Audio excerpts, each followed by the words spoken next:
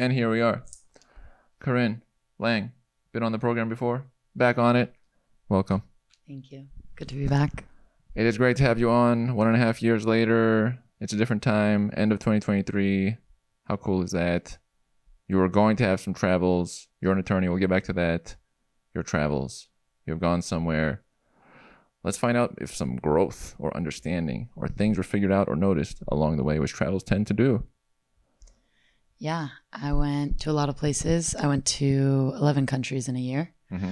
I started in Guatemala. I did Guatemala, Costa Rica, Panama with my cousin. And then I did Colombia, a month and a half in Colombia by myself. 3 weeks in Brazil with my brother. We went there for Carnival. Crazy time. And then Paraguay, Uruguay, Argentina, Chile by myself. Peru with my brother and my nephews. We took them to Machu Picchu. We had a good time, learning a lot of history. And then I ended in Ecuador, went to the Galapagos, came home. So I landed in Guatemala August 1st, 2022. And I left the Galapagos August 1st, 2023. So I kept it a year to the day. I came home a few times for some family things. And I stayed home a lot longer because I had some more unexpected family things happen. But yeah, all in all, I was traveling for a year. In terms of growth, I went through a lot. I was stranded in places with no money. I had random Colombians and random Ecuadorians help me around. I lost or got my passport stolen. I was super sick at the Bolivian border. I couldn't get in. A lot of crying, a lot of tears. But I always say like traveling is different than vacation. So like vacation, you're going to a resort, you're laying by the pool, you're reading a book, you're relaxing, you're scheduling a massage, which not to say I didn't have massages, I did, because my body was broken from all the bus rides. But traveling is a lot more work than vacation. Of course, it's an amazing time, and of course, it's not like being an employee 9 to 5, but it is hard. There's long bus rides.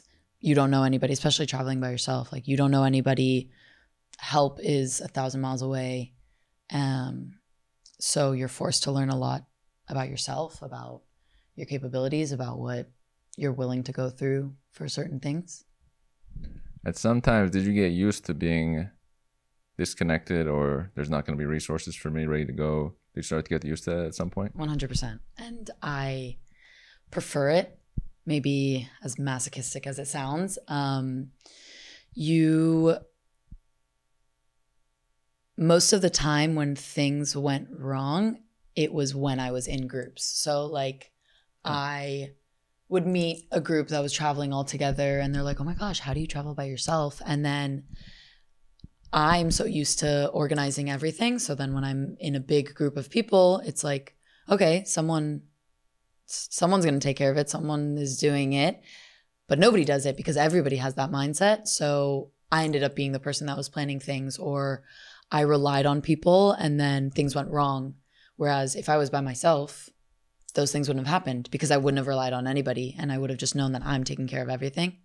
So it was interesting when people would ask, how do you travel by yourself? Like you're just by yourself, and how do you know where to go and how do you organize things and how do you plan things? Whereas I'm looking at this group of 10 being like, how do you travel with 10 people? Like, how do you sit down for a restaurant? If you're late to a bus, it's easier for me to buy a last minute ticket, run down to the bus station and get on that bus and get one seat for myself. For 10 people, that's not the same situation. So I prefer traveling by myself. And like you meet people along the way, you're never really by yourself. And I explain that to people all the time. They're like, don't you get lonely? And it's like, you have to put in effort to stay alone, because I'm in and out of hostels and there's bars at the hostels, and I'm staying in rooms with people. So everybody's really nice and they're mostly on the same vibe. So if I was hungry, when I checked into my room and there were people there, I'd be like, have you guys eaten yet? Do you want to go? And then that turns into a full day road trip the next day. And that turns into meeting up later on in a different part of the country because you see that you're there at the same time. So that's kind of, it's just a continuous go with the flow, see who you meet, see where you go kind of situation. You have to stay on way more. And that group thing is like in schools when there's a group project, people are less likely to put in effort because, oh, somebody's going to take care of it. But when you're by yourself, you're the person who has to take care of it. There's no choice. That group thing, same thing with the bystander effect. When there's something bad happening, if there's 20 people, there's less likely that one of them's going to jump in to help because they think, oh, somebody else will take care of it. I jump in to help regardless. But yeah. You'll do that. But that's my personality, like the solo. That's a good quality. Just take care of it, yeah. That's the thing we look for. Everybody would hope that people would, if 10 people all were jumping in to help at those times, we'd look differently at humanity. We'd say, oh, people are always ready to go and do the thing and send the thing. But usually it's more like, not on me. Somebody else? No. I'm the last one? Okay. Yeah. So he stayed on more. So you got used to staying on basically the whole time. I was on at all times unless I was with a group. Then I got a little comfortable and then mistakes would be made. And then I would just get upset at myself. You know, it's not their fault because they obviously didn't do anything. But yeah, traveling by myself, kind of like connecting with groups for the moment or for a couple days and then moving on is my style. And it's scary and kind of foreign to a lot of people. Like a lot of people are like, oh, I could never do that. But I disagree. I think she disagrees. I think everybody can do it. Whether you want to do it is a different thing. Whether you can do it is you're capable because we individually go through school. We individually go through work. We individually get on the initial plane, you know? And so why is it different to continue the traveling by yourself? It's just you're afraid to be alone, which that's fine. But I want people to know that they can do it because the first time that I did solo travel just by myself, it was out of necessity because I was studying abroad and I planned to travel after with some friends that I met during my studies. And we were in Italy and they wanted to go from Italy to Ireland and then to Greece, which didn't make sense to me. And I also didn't have a desire to go to Ireland in that moment. It was like summer. I wanted to go to beaches or like nice cities. Whereas Ireland, I think, is more natural beauty. But anyways, the point is they were set on that plan. And so I was either faced with go along with their plan, which I thought was not smart and expensive for no reason, go home because I had no one to travel with, or travel by myself. And so I called my mom, like one normally does, and she's like, you got this, like you're good. And support. Yeah, super supportive. And the funny thing is I actually missed my first flight by myself. And so I called my mom crying, being like, I can't do this. Like, what am I supposed to do? Like, I'm by myself. Like, I can't. And she kind of just talked to me. She was like, relax. It's okay. It's just a flight. You know, like there are dozens more. Is there a train to where you're going? Like, can you maybe change course and then go some? And I kind of just like got my stuff, like got my shit together. And I was like, okay, it's not the end of the world. There will be another flight is a good message for life. Yeah. And I think that happening immediately, like the first thing that happened when I was by myself was really good because it taught me like, even if things go wrong, it's fine. You know, it's not better or worse when you're with other people. And sometimes when you're with other people, they stress out and stress you out. And it's even worse. And then it is like the end of the world. And other times they can comfort you. So I just want people to know that they can do it if they want to do it. Like you should do it. Everybody should do it. At least a little. You don't have to go to South America, Central and South America for a year, but you should take a little bit of time and see the world by yourself because you'll see a lot more.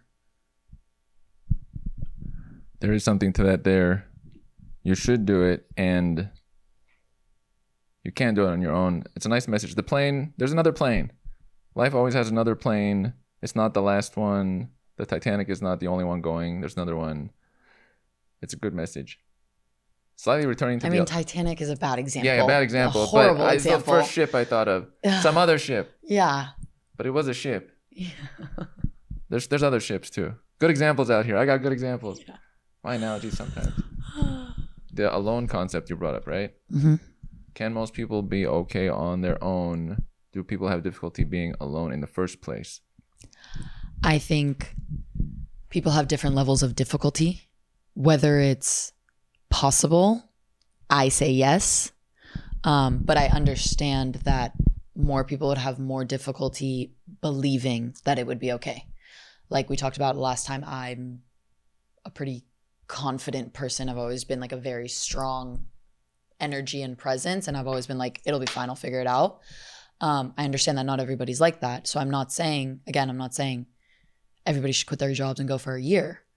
But life hack number 1 from Karin. Everybody should quit their jobs and go travel for a year. Personally, yeah, you should. But I understand that there are different personalities and goals and dreams and priorities for people. But taking a weekend trip or a week trip somewhere in Mexico, which is super close, I would say going within the US, but the culture, like the backpacker culture, is different. Whereas when you go to Europe or when you go to Central and South America or Southeast Asia, it's just a hub of backpackers. So the vibe is kind of like live the day to the fullest, do everything that you can, meet as many people. So if you were to go to Montana alone for a weekend, as beautiful as it is, you wouldn't get that social aspect and you would feel that you're alone. Whereas if you go to South America, Southeast Asia, Europe, you wouldn't feel like you were alone for that long, and it would kind of change your perception of what traveling alone is. Because I always explain it to people. If you are traveling with someone or you're traveling with a group and you go to lunch, you have someone to sit at lunch with. So you're talking to that person that you came with. You don't need the people around you. But if you go alone and you're in a foreign country especially, your ears perk up when you hear English. And so you're like, oh, where are you from? And that starts a conversation. That was my first also like connecting experience when I was traveling by myself. I was in Budapest and I was eating by myself and I heard these 2 girls speaking in English. They were Australian and I just started chatting with them. They invited me to this party at their hostel that night. I went there. I was there all night and they had an extra bed in their room. I had my stuff across town, so I didn't need a place to stay. But we just had so much fun. We're so close. I ended up staying there, hanging out with them the whole next day until they left a day later. So they kind of became my temporary crew, and I was kind of in shock that I just got so close with these people so fast. And then I learned the more I traveled, that's the norm. Like, that's what happens. Now I have people all over the world that if I go to Singapore or Australia or Prague or anywhere, I have them saved in my phone under their countries. So when I go anywhere, I will look like Australia, Spain, and see who I have and then hit them back up. And then it's such fond memories that, and it's not like built on anything. So it's not something that you need to sustain and check in and like, how are you? And Merry Christmas and all that stuff. It's just like, hey, I'm in your country. How are you? And those connections that I have wouldn't be created, fostered, solidified if I was in groups. In a way, you've made the world smaller in some form. Does it feel smaller than it did, let's say, 3-4 years ago? The world is an equally small and massive place. So we can get anywhere we want. There are planes to everywhere. And when there are not planes, there are buses and trains. So in that sense, it's small and we can connect to people all over the world. But there's also so much of it to see. So my concept of the world is like that. It's tiny and massive at the same time. Like I told you, I want to see every country before I die. And that's a big feat. Right now, I think last time I was at 27 or 28. I went to 11 countries, so I'm either at 38 or 39. Almost at 40. I know. I wanted to go to Venezuela, but I tried to go to Bolivia, and that was a 5-hour shit show and a half. It didn't work out. I was at the border, and both my passports, American and Israeli, require a visa, which is fine. I knew that. I took out what I thought was enough money. It was $160 for the visa. And when I got there, they're like, oh, the embassy's closed. And I was starting to get sick. Like I was starting to get strep, and it was really hot. And like when I say like the border and immigration, it's basically just a storage container on the border that you walk past and talk to people. Yeah. I was getting super sick. It was super hot. They were like, you have to wait for the embassy to open in an hour. I was like, okay. So I sat down, waited for an hour. And then this like tour guide came with like an American, and she was like, oh, I'm going to take him to the office to like fill out the paper. And I was like, what? And she's like, yeah, there's an office like in Bolivia, like walk across the border. They do all your paperwork for you. You don't need to like wait on the embassy or anything. I was like, great, I'll do that. Walk with them, wait, get this, get that. I'm like, again, just like my health is declining. I ate soup from the back of a wagon on the side of the road on a little tiny stool. Long live soup from the back of a wagon. It was really good though. And then got that paperwork done. I'm like condensing this, but each of this is like an hour. And I'm like walking back and forth across the border to like get certain documents, and like all the soldiers with like big ass guns, they're just like, okay, like you're fine. They're like, what are you going? I'm like, it's fine. Got my documents done, came back, gave them the documents. And in Argentina, the inflation was really, really bad. So their highest bill is $1,000, but by that time it was like almost like 400 to 1. Oh. So, and it was $160. So I'm just counting. He's putting the visa in my passport. And I realized that I'm $20 short because I just paid for the process of it, which I didn't realize. And so then I walked back across the border, went to an ATM, tried to pull out cash. ATM ate my card. And I already had that happen in Patagonia. What do you mean ate your card? Just went in and continued to go in. Just there you go. So okay. So ate just your card. Basically ate my card. Already had that happen in Patagonia. Couldn't get my card back because it was a Sunday and they were going to be closed, and we were we were trekking. So whatever. So that was my last card, and I just gave him all of my cash, and the bank was closed. Where did that leave Karin at that moment? The bank was closed, but I could see people in, and the security guard was like, no, like cerrado. And I was like, which means closed. And I was like, I don't need the bank. I just need someone to get my card, please. And I'm like, you know, when you're sick, you're just very like much more emotional, and it's hot, and like things are not working out. And I just like and I was like, please. And I'm explaining, my Spanish is fire now because I was speaking only Spanish for a year. That's good. Yeah. So I'm just explaining to him, I was like, I don't need the bank. I don't care for the bank. I am not here. Like my visa, all my stuff is back at the border. Like I need all, and he's like, okay, send someone out. She did something, gave me my card back. And at that point, that was just kind of like straw that broke the camel's back in this like process. And I flipped a coin. All my decisions were flipping coins. Like if I didn't know which country to go to or which city, I would just flip a coin, which is how it got me to Bolivia, but whatever. Flipped a coin. How funny is that, right? The coins thing caused your next whatever month. Yeah, I was meant to be home. Coin told me to go home. I came back to the border and I was like, listen, I don't want Bolivia anymore. Give me my cash, take the visa. And he's like, I can't because I already put it in your passport. And I was like, well, take it out. And he was like, it doesn't work like that. I'm like, rip the page if you have to. Like, I am not going into Bolivia. Like, I'm going home. I want to go home and I'll be back. And he's like, okay, well, when you come back, we'll just make a note and you can pay the extra $20. And I was like, you are not understanding me. My card just got eaten. I didn't tell him I got it back because I was like, I have no cash. I need a bus. And I took a 5-hour bus at 5 a.m. to get here. And after an hour, and I'm like bawling on the side of the road outside this container, he like finally was like, okay, ripped it out, which I didn't understand why it was so difficult. It's not that easy to rip things out. Gave me my money back. I got on the first bus out of there to Jujuy. I was in Argentina, to Jujuy. Booked a ticket to go home the next night. When I was on the like 5-hour bus back, the police and like border control come onto buses sporadically, depending on which area you're in South America, and it's normal, it's fine. But I was so sick that I went into like such a deep, like sick sleep. So when they came on, they like kind of like woke me up. I gave them my passport and I guess I didn't put it back in my bag.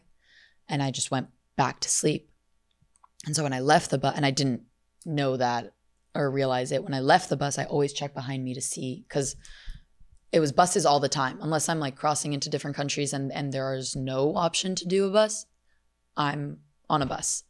So I'm used to these like 5, 6, 7, 8. Like I got on a bus that I thought was 8 hours and it ended up being 18. And I only realized that like 5 hours in. I was like, oh, we only have 4 more hours to go, right? And they're like, what? Like, no. And we got somewhere at like 4 a.m. I'm like walking around like everything's closed. I don't know where to sleep. Nightmare. Anyways. That's a long bus ride. Yeah. So I'm used to buses. I don't lose things. I get all my stuff. So when I got off, I looked around, turned, there was nothing. I had all my things and I like left. I got to the hostel. I checked into my room and I slept for 13 hours straight. That's how sick I was. Like, thankfully the hostel was really nice and it was like a mom and pop kind of thing. They're like bringing me tea, bringing me food. Like, weren't like, hey, you need to check out. It's 10 a.m. And only when I was getting ready to leave to the airport to get on my flight, my first flight to go home and pay them for the hostel, I looked in my bag and my passport was nowhere to be found. And I'm like, I already see my bed at home. Like I already like am hugging my mom mentally. And I'm like, I've been like, I need to leave. And I tore my suitcase apart, because I backpack, but I backpack with a suitcase. Highly recommend, because carrying 50 liters on you is not a vibe. But tore everything apart and it was like nowhere to be found. And I had no idea where it was because I was delusional when I was on the bus. And I didn't know what to do. I ended up going to the airport and I was like, listen, I'm still flying within Argentina, because I was flying Jujuy to Buenos Aires to Panama to home. So I was like, just let me fly to Buenos Aires. And she's like, no, because you came here on a bus. If you came here on a plane, fine. But if you came here on a bus, there's nothing we could do. So lost the money for the flight, went to the bus station, ended up taking a 24-hour bus to Buenos Aires. And right before I got on the bus, it like clicked to me that I remember, like I probably left it on the bus. And I asked the bus company that I just bought my ticket from, I was like, hey, do you have their phone number so that I can, they're like, why do you need it? And I was like, oh, I left my passport. And they're like, if you don't have your passport, you can't get on this bus. And this is like Jujuy. This is not like a big city. Like this is like northern Argentina, like far from big cities. You're saying Jujuy is not a capital city of the planet? No, okay. No. And she's like, well, you can't get on this bus either. And I was like, again, like this is one after the other. And I was like, you don't understand the reason why I'm on this bus. It's because I can't get on a flight. Right. And this is like 10 minutes before my bus is about to leave. And so they're like, okay, we'll figure it out. We went to like tourist police. They like gave me like a temporary authorization to get on this bus. I like just barely made it. And then in the entire 24-hour bus ride, no police officer or border patrol came on and checked it. So I didn't need it. But yeah. You had it though. Yeah. So anyways, going back to your thing, I was supposed to go to Bolivia. Didn't. Wanted to go to Venezuela. Didn't realize that to go to Venezuela, you need to go to Washington, D.C. to take out a visa. You can't just go, because Americans need a visa to go to Venezuela. If I want to go to Venezuela, I have to go to Washington, D.C. first? Washington, D.C. Physically. You have to physically go to Washington, D.C. Yes. All right. And it's like a whole process. And I was just like it wasn't that crucial for me. I did really want to go to Guyana, French Guyana, and Suriname, because Guyana has the highest single drop waterfall in the world. Venezuela has the highest waterfall in the world. It's called Angel Falls, and in Guyana it's Kayater Falls. So yeah, and nobody goes to those countries, so I want to see them. So they're in the minority of visits from people. Yeah. I think Guyana is one of the least. It's either Guyana or French Guyana is one of the least like touristic or like visited places. Is there something to people wanting to go where other people go because they feel more comfortable because other people go there? 100%. Yeah. 100%. Huh. Like people stick to the recommendations and they stick to what's mostly online, you know, like what's most prevalent online. I didn't do that. I went to places that nobody's ever heard of. I was there, like one place, Caño Cristales in Colombia, which is one of the most beautiful places I've ever been to in my life, out of all countries. So it was okay looking location. Stunning. That's actually where I got stuck. Oh. And I ended up road tripping with two brothers and their dad for 2 days. But all the tourists there were Colombians. And I was this lonely American that just also went through a whole process to get there. And they're like, first of all, how did you get here? What are you doing here? Like, how do you know? And who are you with? Like, where's your group? And I'm like, I'm by myself. And I just wanted to come here. And that makes it even better for me, because seeing the same sites, you have the same pictures as everybody. You have the same stories as everybody. You are surrounded by tourists, which in South America, it's obviously less than Europe. It's still a lot because there's like a lot of backpackers. But knowing that you went to places, like I went to this place called Punta Gallinas, it's like a desert on the ocean. Like, and it's like, you would think like, oh, like just sand, but it's like sand dunes. And you think you're like in the desert, like barren wasteland, like no life or water anywhere near you. And then you just go like right over and it's the ocean. It's really crazy. Juxtaposition there. Yeah.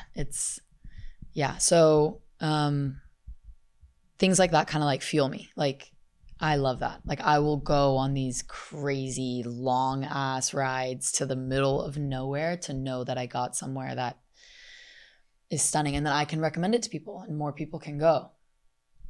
Do you take some hits for doing the trips that are not like the already certified and this is the path you take and this is the way you go?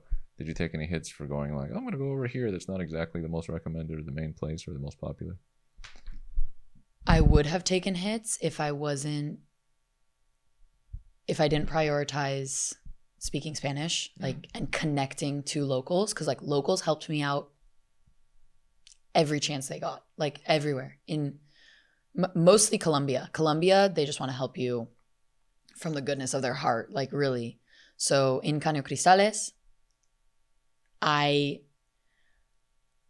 got lucky. If I didn't get lucky, that would have happened because I met the two brothers and their dad like on this like rickety ferry to like ferry all the cars across this river that we're going. And they're like, what's your deal? And I kind of just like told them, they're like, do you know where you're staying? And like, do you have the tour booked? Because you can't go into Caño Cristales without a tour guide.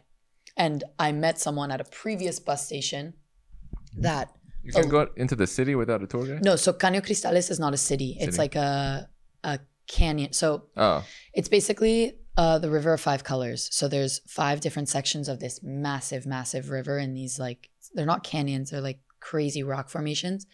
And every section of the river is a different color. So, and like it's not like, oh, like Rainbow Mountain and like, it's like super bright on photos. And then when you get there, it's like kind of like, okay, like you call it a rainbow, but it's not like, these are pink, like full rivers, because there's flowers inside that the texture is kind of like a dandelion, the one that you like blow. Yeah.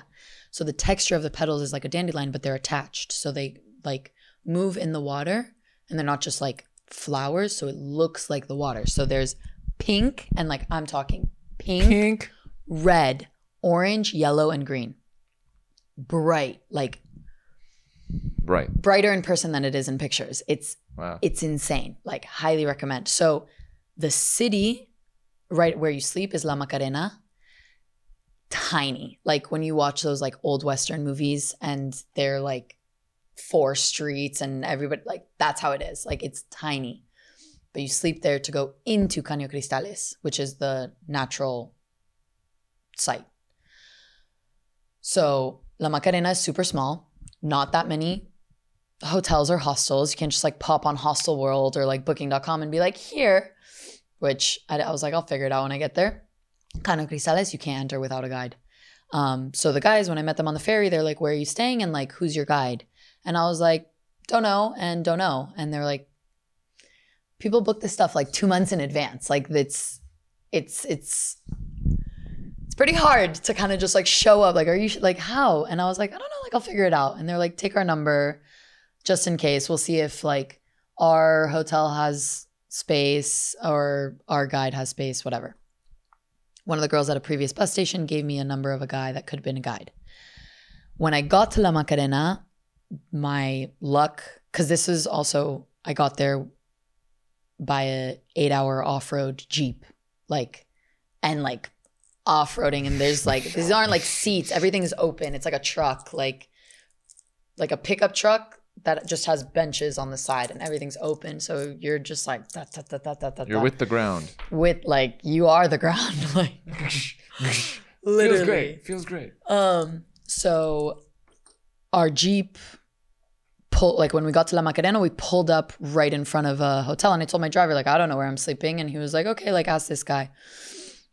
Pulled up in front of this hotel. Like that's where we were like unloading everybody. I like walk in. He's like, we have one room left. And I was like, great, I'll take it. And then texted the guide that I got his number from a previous bus station like 2 transports ago.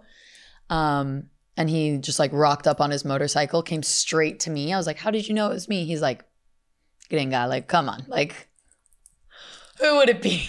Yeah. It's just you. And I had my tour and my guide set up for the next day. So that was like a little bit of luck. And then getting out of there, the entire city's cash only, which is fine. I spent more than I thought. Again, like all this cash problem. I spent more than I thought, but they have an ATM there. When I got back from my tour, there's a blackout in this entire small town. And I was like, okay, like when are we getting it up and running, you know? And they're like, no, I mean, we don't know how long. Like this isn't usual. So it could be an hour, it could be a day, it could be a week. And I was like, excuse me? Like I didn't even have enough cash to spend for another night in the hotel. And the bus station cash, there's a airport there, tiny, but it's like $300 to get there from anywhere, but cash only. And so I'm like, okay. And I see the 2 brothers and their dad like sitting having coffee. So I like sit with them and chat and we talk about the tour. We saw each other throughout the day. And they were like really worried about me because I'm just this like gringa that's in the middle of, and like there's like civilization and then there's like jungle and then there's like La Macarena. Oh. So this is like middle of nowhere, and I'll get to that. But they were like worried. They were like, where are you going? And I was like, I didn't say anything about not having money. Obviously, I'm not going to be like, I'm stranded. I need help. No. You should have done that. You should be like, no. I'm stranded. No. Never. Everything's always fine, because when you need something, those are when the people that are going to want to like capitalize on your vulnerabilities, that's when they're going to come out and they're going to take advantage of you. And that's when bad stuff happens. But if everything's fine and someone just offers you help and you could take it or leave it and you feel their vibe, then that's fine. But so they were like, where's your path? I was like, oh, I might go here or I might go there or I might go this. And they're like, listen, because they were on like a Jeep trip, like brothers and dad. And they were like, we're going here.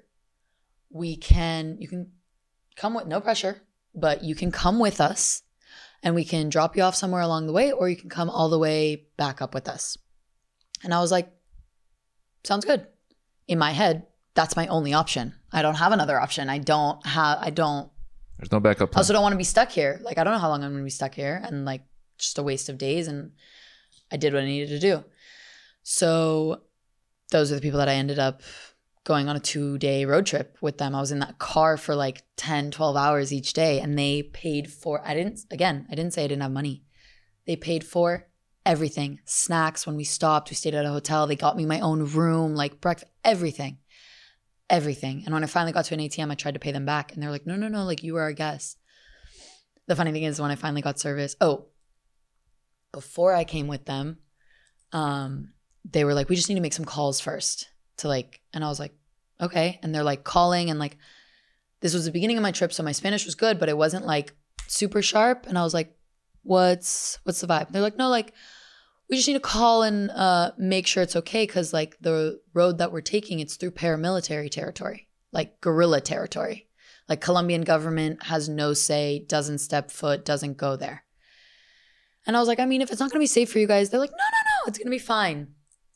And so they talked to whoever they talked to, and they were like, okay, rules are just you can't get out of the car at any time that we're through this like 10-hour stretch. And if for whatever reason you get out of the car, absolutely no English.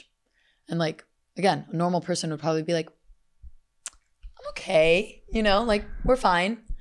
But I was like, all right, we're good. If you're good, I'm good. Let's go. That's that tough nature there. And yeah. And for real, like when we drove through, there's like posters of like leaders in like military uniform, and like all these kids standing behind them, like saluting, and like, or like a group of kids like holding AKs or what. And it's just like another world. Like it was, and super, super small towns. Anytime we drive through, you have to drive really, really slow, and like everybody kind of like comes out. It's like this like eerie, and this is like middle of the jungle. Like if anybody decides to do anything, like no one is helping you. Nobody. Because it's not their territory, like it is, they own that, they run that. You are alone. Yeah. But when I finally got service, I called my mom, and I was like, hey, so I met these guys and their dad, and they offered to take me and all this stuff and whatever. And so I'm just like road tripping with them. And she was like, and again, like my mom, this is my 3.5 trip like this. So like she's used to like all these like random updates, and like I keep in really strong contact with her, so she doesn't get as worried. But so she was like at work doing something, so she's kind of like, okay, whatever.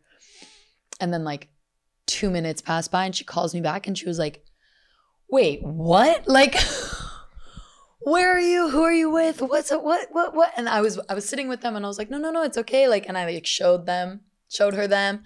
I was like, they're fine, and like they're good. And she was like, okay, like she's like, she could feel their vibes too. And then ended up being like really amazing. They're like one of the biggest residential developers in Colombia. Like they have a bunch of like modern developments all over their town. Ended up like staying in their house with them. I met their mom. She made me hot chocolate. Like I like hot chocolate. Yeah, it was really, really, really great. And if I didn't connect, I would have been stuck in La Macarena for I don't know how long with no money and no foreseeable way to get out, So it's like, would I have been better with an organized tour? Yeah. But did I have a better experience, and did I see a completely different side of Colombia that very, very, very few tourists or non-Colombians seen? And do I appreciate that and cherish it? Absolutely. So I've always been very fond of that kind of experience, because then it's just you, it's unique to you, and it's almost like it confirms your place on this earth is something, versus you could have been replaced by another person doing the same thing almost. Yeah. The neediness concept you brought up earlier is very good. If people are asking for something and they come from a needy place versus they're just offering and they could take it or leave it, yeah, that's a big difference maker. And you can assess the person. Is that assessment always happening with all the people you run across? Like how much is it like they're trying to grab on something or get something, or versus they're just light-natured people living? Are you talking about traveling or in life? Both. So traveling, I'm constantly assessing people. Like I've been able to do these seemingly crazy and arguably stupid things. You moron.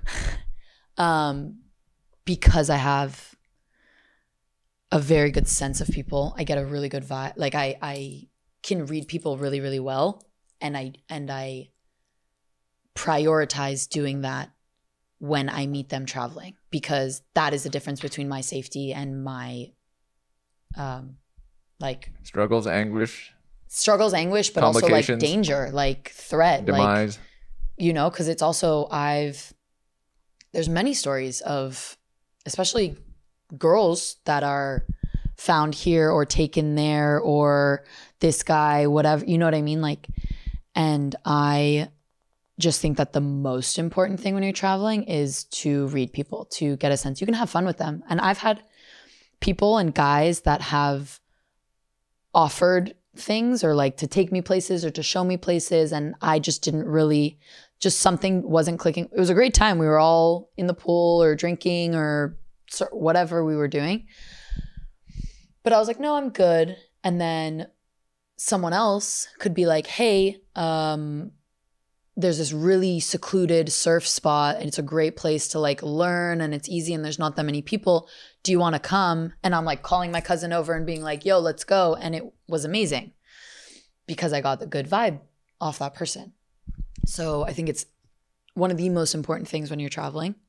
It's also super important in life, but the threat is not the same, you know, because you have your comfort, you have your safety, you have your friends, you have your family. And it's like if you make a mistake on someone's judge of character when you're home, then, I mean, it still could be super dangerous, like all these like Tinder like killer stories. But you can still go back to your security. Whereas like when you're traveling, if you trust the wrong person, that is the difference between a really cool, unique experience and story and life-changing danger. Right. This human instinct. So basically your human instinct kicked in way more while you were traveling, and you feel more alive while you're traveling as well. Yeah. You're doing more of the things that before you learned all the things that you learned early on in life. They're natural. They're like, oh, okay, this. No, not that person. Oh, how much energy do I have? I need to manage my energy for this day. Oh, we're going to go there. Is that disturbing? No, I'm not going to go over there. Okay, I've met a few people like this. Then pattern recognition. You don't even have the opportunity to think about things to, like, obviously in the situations where there's potential danger, yeah, think it through. But because it's like a now or never, everything you do, every like decision to go with someone, eating, tour, like either chill and go to the pool or see this site, it's like a now or never type thing. If you're not doing it now, you're never going to do it because you can't work off the assumption that you're going to come back. Like, I know that I want to come back to Colombia. Will I have that opportunity, especially if I want to see every single country in the world? I don't know. I'm not going to travel in the way that I'm like, oh, I'll be back. I'll do it next time. There is no next time. So everything is very right now. Let's do it. You want to go? Let's go. You don't want to go. And on the opposite, things that you don't want to do, you're more sure about it. Like if you meet someone and initially you start talking to them at the bar and you realize that like they're just not your vibe, like bye, on to the next. No hard feelings. You find your people, I'll find my people. Whereas when we're here, you have to be considerate and courteous and nice because you can't just like cut people, you know?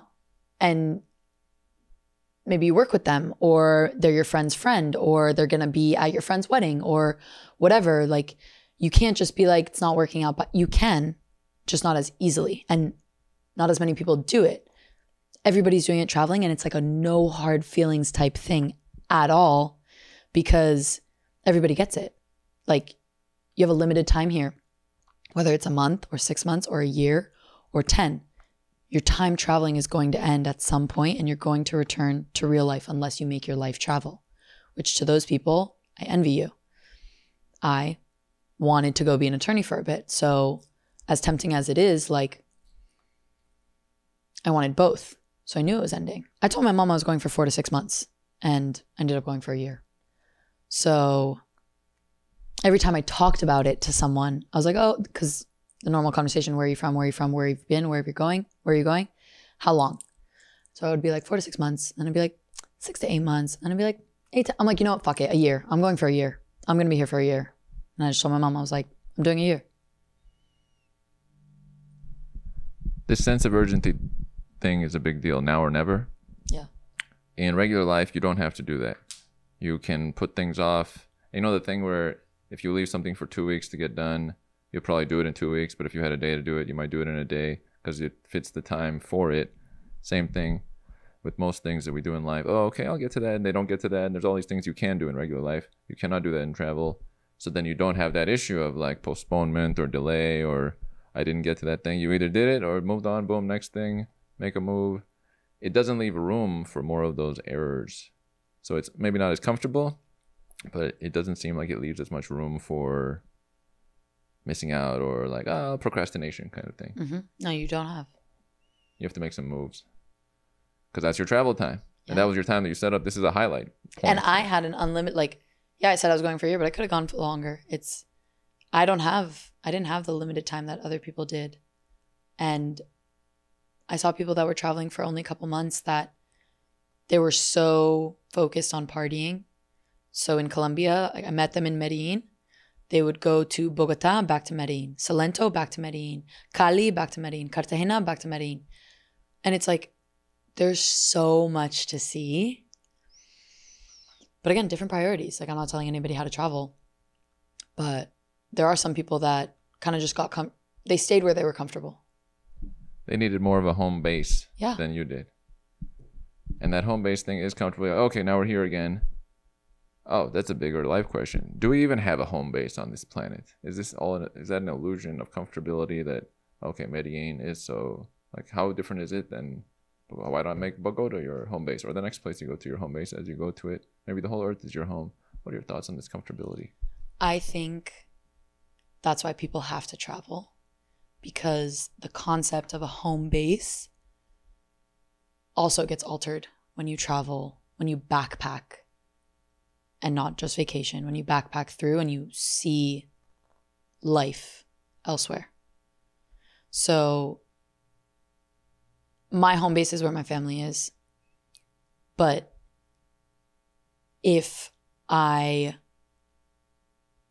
didn't have the family that I have, or we weren't as close, God forbid, or I was an only child and my parents like packed up and went to RV, I wouldn't be like, I can't leave LA. I would be gone in a second. So I think traveling shows you other ways of life and how things are done elsewhere, and that America is not the only person that knows, or not the only country that knows what they're doing, because quite frankly, in the last couple of years, we do not. And we're just so used to this like superpower, rescue the day, like America is the greatest mentality that some people don't even have the capability to process that maybe that's not true. And it's not even an argument, but it's like every country has its flaws for sure. But when you go to other countries and you immerse yourself and you see how things are done, you realize that like our way is not the only way. When you return here after a long time being gone, does here look odd at first? Does it not look as much of home immediately? Again, me personally, home is where my family is. Right. So if my family decided to pick up and move right now to Fiji, I'd be like, okay, let me just get a little bit of work done, figure out a remote situation, and I'm there. So that's the way you look at it from the first place. Yeah. But I do look at Los Angeles, America, our priorities in a little bit of a different way. It was a refresh of what I felt after Asia and a refresh of what I felt after Uganda. It's like, and that's why I think it's so important to continuously keep traveling, because it's so fresh in your mind when you get back, and then you kind of like fall back in, you know, like I've had days that I've just chilled at home, done nothing, you know, like you can't be go all the time. Whereas like when I was there, I'm like, I'm not going to fall back into comfortability. I'm going to go and see, like, I've lived here my whole life. I was born and raised here, and COVID was the first time I hiked to the Hollywood sign. And like people that move here from all over, they are telling me things and I'm like, I'll get to that eventually, you know? I don't want to be like that. Like I want to do active things and go and explore but it's so much easier to like revert into our ways and then get used to our comforts also. And like the way that we think about things and the way that we do things. Whereas like when you're in South America and you see, or most countries outside of America and Europe, you see the family dynamics, you see the prioritization of things. And like, these are people that have hard lives, doing hard labor jobs. And they're so happy. And you're like, by our logic, that doesn't make sense because you have nothing. You shouldn't be happy. You have a flip phone. You are wearing the same shoes for the last 3 years and they look like they should be tossed out. You are traveling like 2 hours to work each day. Your life is so hard. Like, how are you so happy? And you compare it to, and again, like, not to come at anybody for the struggles that they've faced, but it's just when you're really in there, you compare it to the level or the amount of depression and unfulfillment and resentment and unhappiness that we see in LA, in California, in the States. And you're just like, you have everything at your fingertips. Everything. Even if all you had was a phone and an air-conditioned and heated room, like home,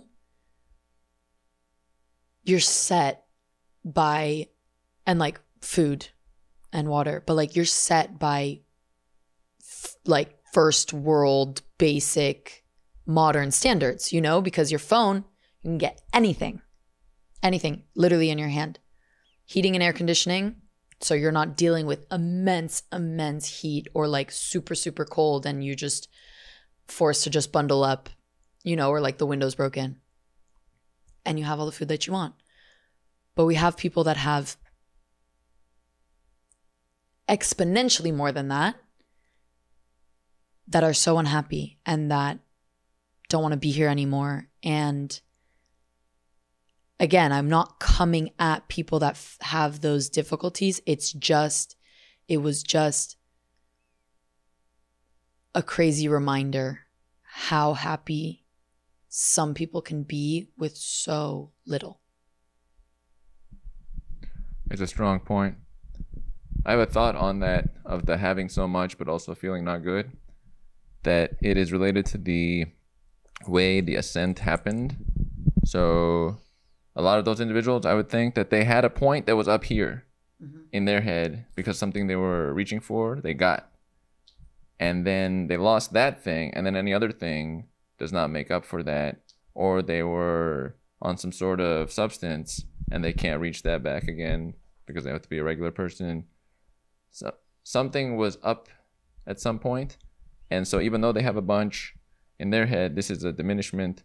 So I think it's slightly related to the ascent. One person said an oscillating ascent is the way to go in life, because then you don't have that, because a drop is the worst thing for a person, regardless of what you do have, that effect. Whereas the people in the smaller town or poor area, we're going, and we don't know I don't know what you're talking about, these cool things. And it seems to be good, and we're always on. So our human instinct is always kicking in. So in general, we are happy. That's one thing I've thought in relation to that. Yeah, I agree. Karin. Yes. We've covered a bit about travel and what you have done in South America. We've covered a few of the points that are important to me, like sense of urgency, now or never, paying attention to the people you see, pattern recognition, who can I work with, who should I not work with. That's going to affect things. You have to do it instantly. There's no delay to that. Mm-hmm. What would you do differently now if you went back to your first travel of South America? How did you become different later on in your South American trip than you were at the beginning that would have made the first few months better? Anything come to mind in that regard? Well, what's interesting about the first few months is I planned to start in Colombia. I ended up starting in Guatemala because my cousin was like, let's meet in Guatemala. Let's do a little bit of Central and you continue to Colombia. So I did no research on Guatemala, Costa Rica, Panama. I didn't know anything. I didn't know where we were going. I was kind of just like, all right, like just tell me what to book and where I'm landing. And I was just like following her the whole time. And it was really nice. So kind of got a taste of traveling with someone who takes care of everything. So the first few months were great because I was just like la-di-da going with the flow. I think I was also making myself enjoy it so much because I knew that was going to come to an end. I knew she was going to go back because we traveled together for 6 weeks and then she went back to school. And then when I flew on the plane from Panama to Colombia, I kind of had that like, holy shit moment because Europe, I went with a group. Then I studied abroad. Asia, I was also with a group. Like I told you, you could join the bus, leave the bus. So I wasn't really alone. And then Uganda, I was working.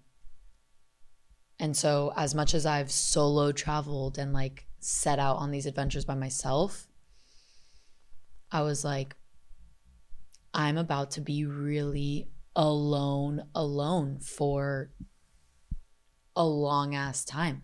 And even I was like, can I do it? Can I actually do it the way that I thought I was doing it, you know?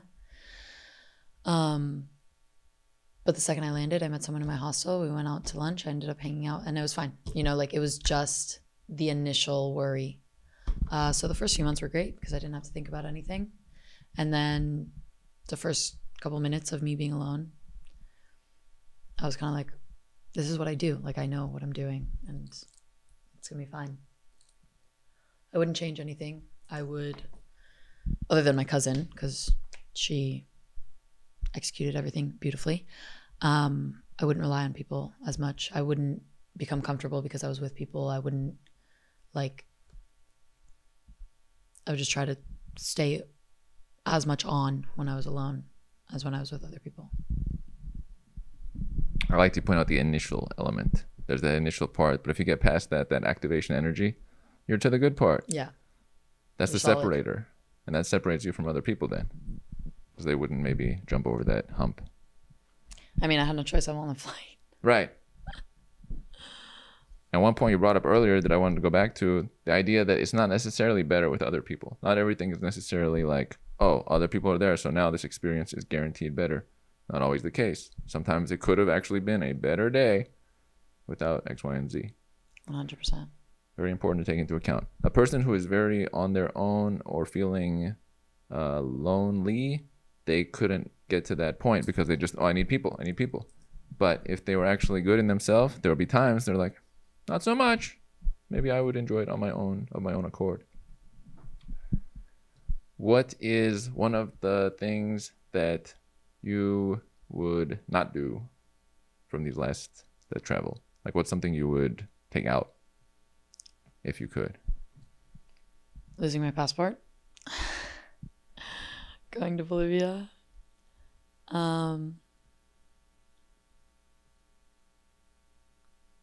It seems like you're maybe very on point. It's pretty on point.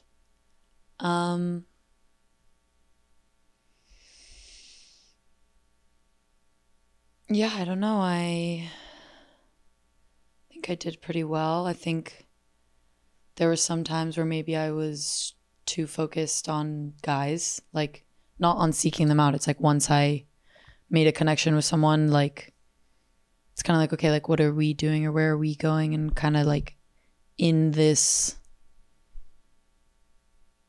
fabricated relationship for a few days.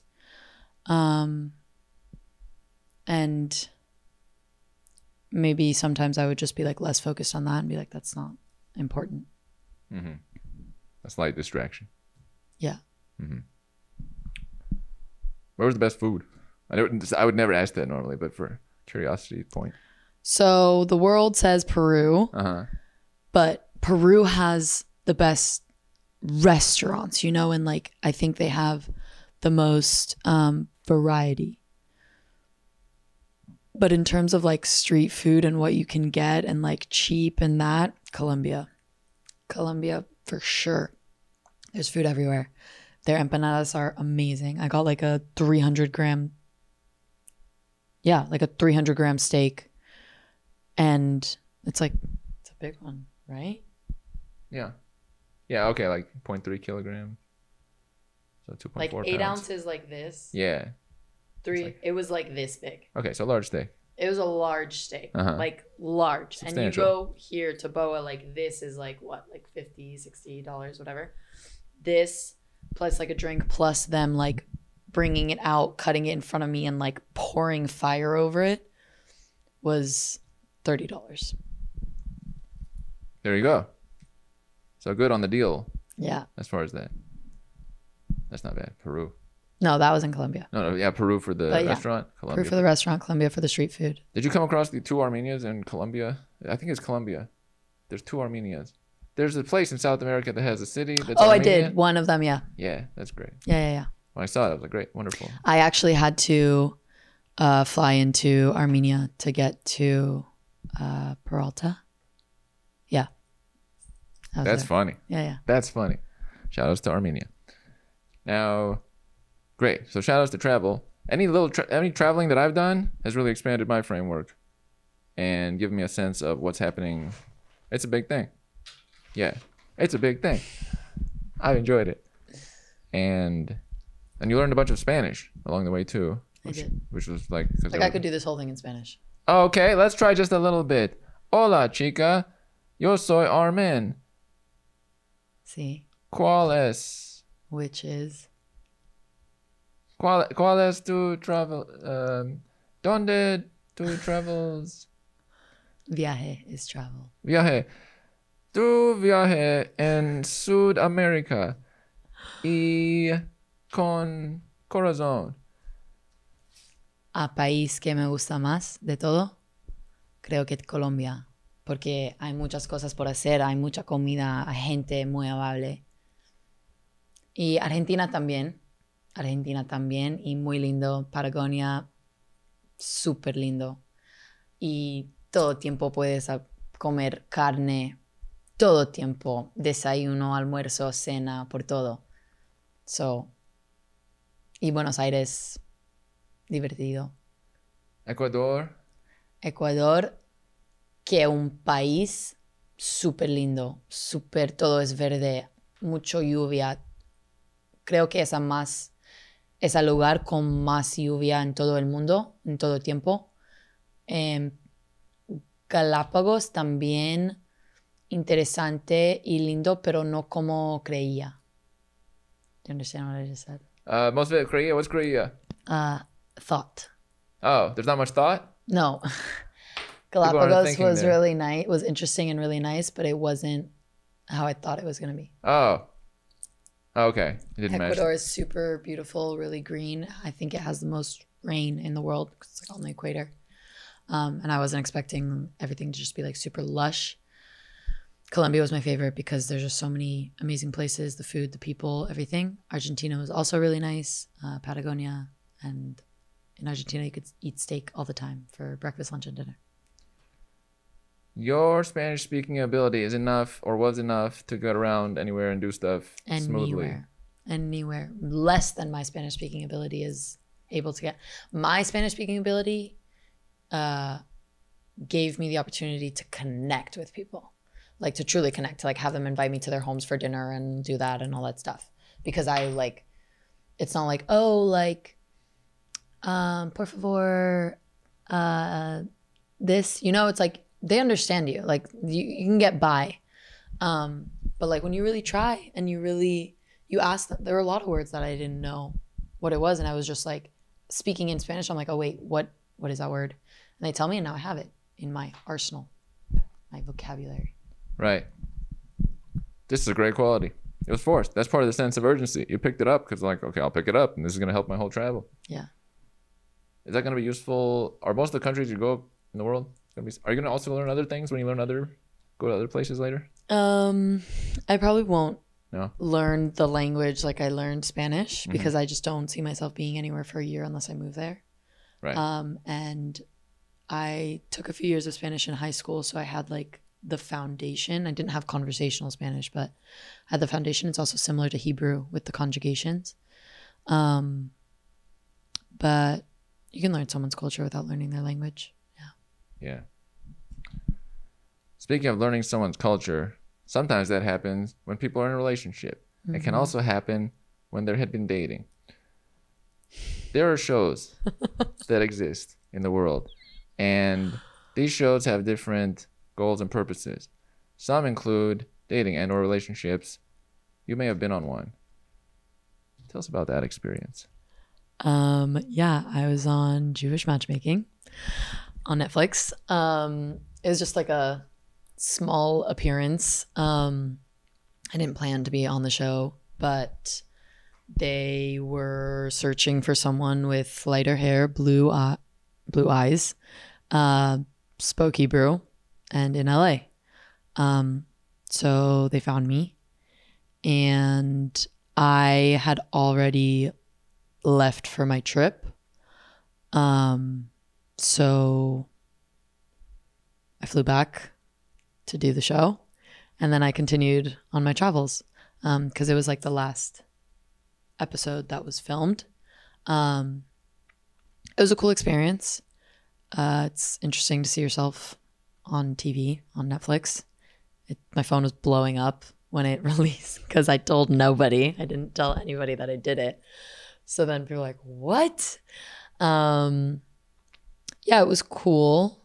The date went well, and we had banter back and forth.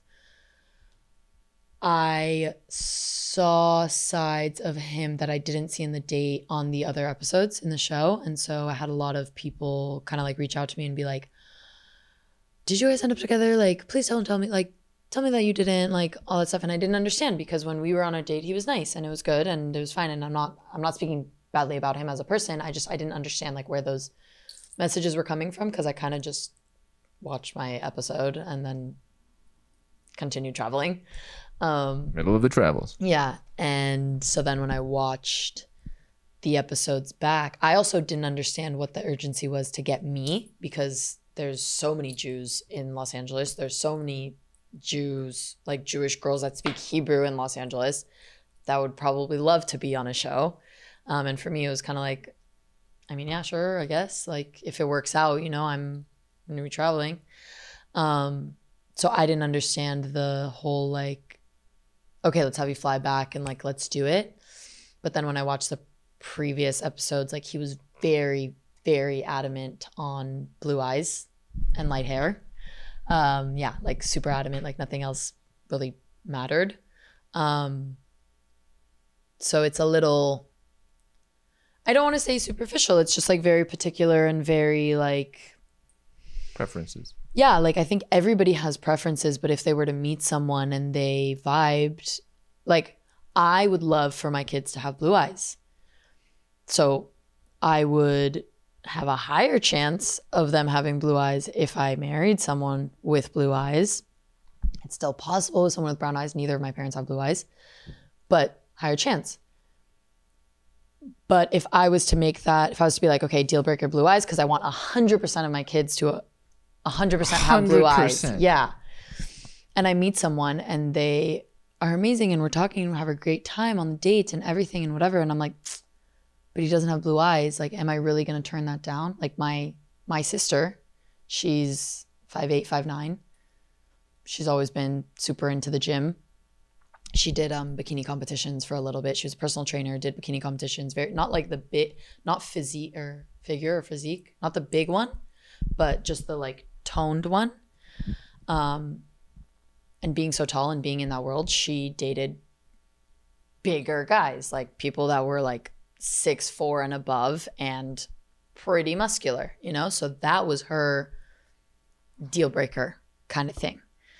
And when she met her now husband, he's, I think like 2 inches taller than her, so she can't, and she's 5'8", 5'9", and wears big heels. I had always worn big heels. That was never a problem with someone who's 6'7".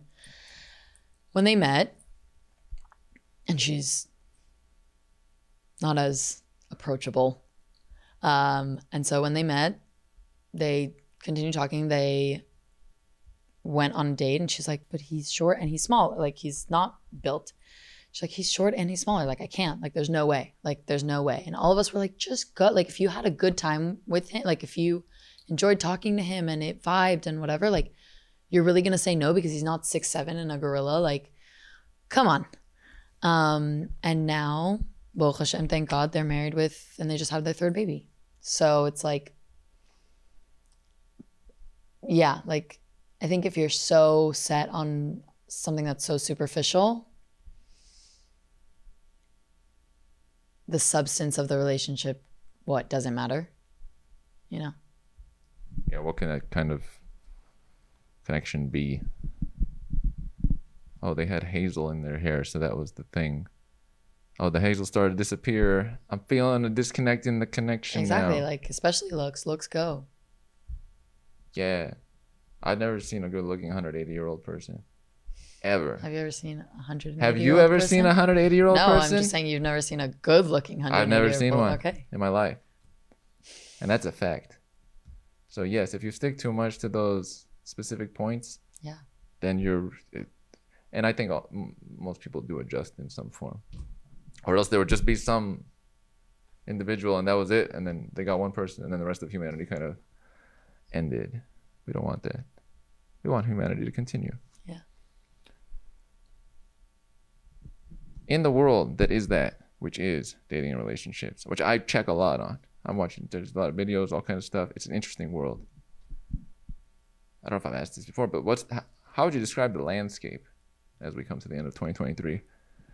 It's a broad question, but is it a good landscape? Are people pairing well? Is it easy? Does AI need to come into play to help things out?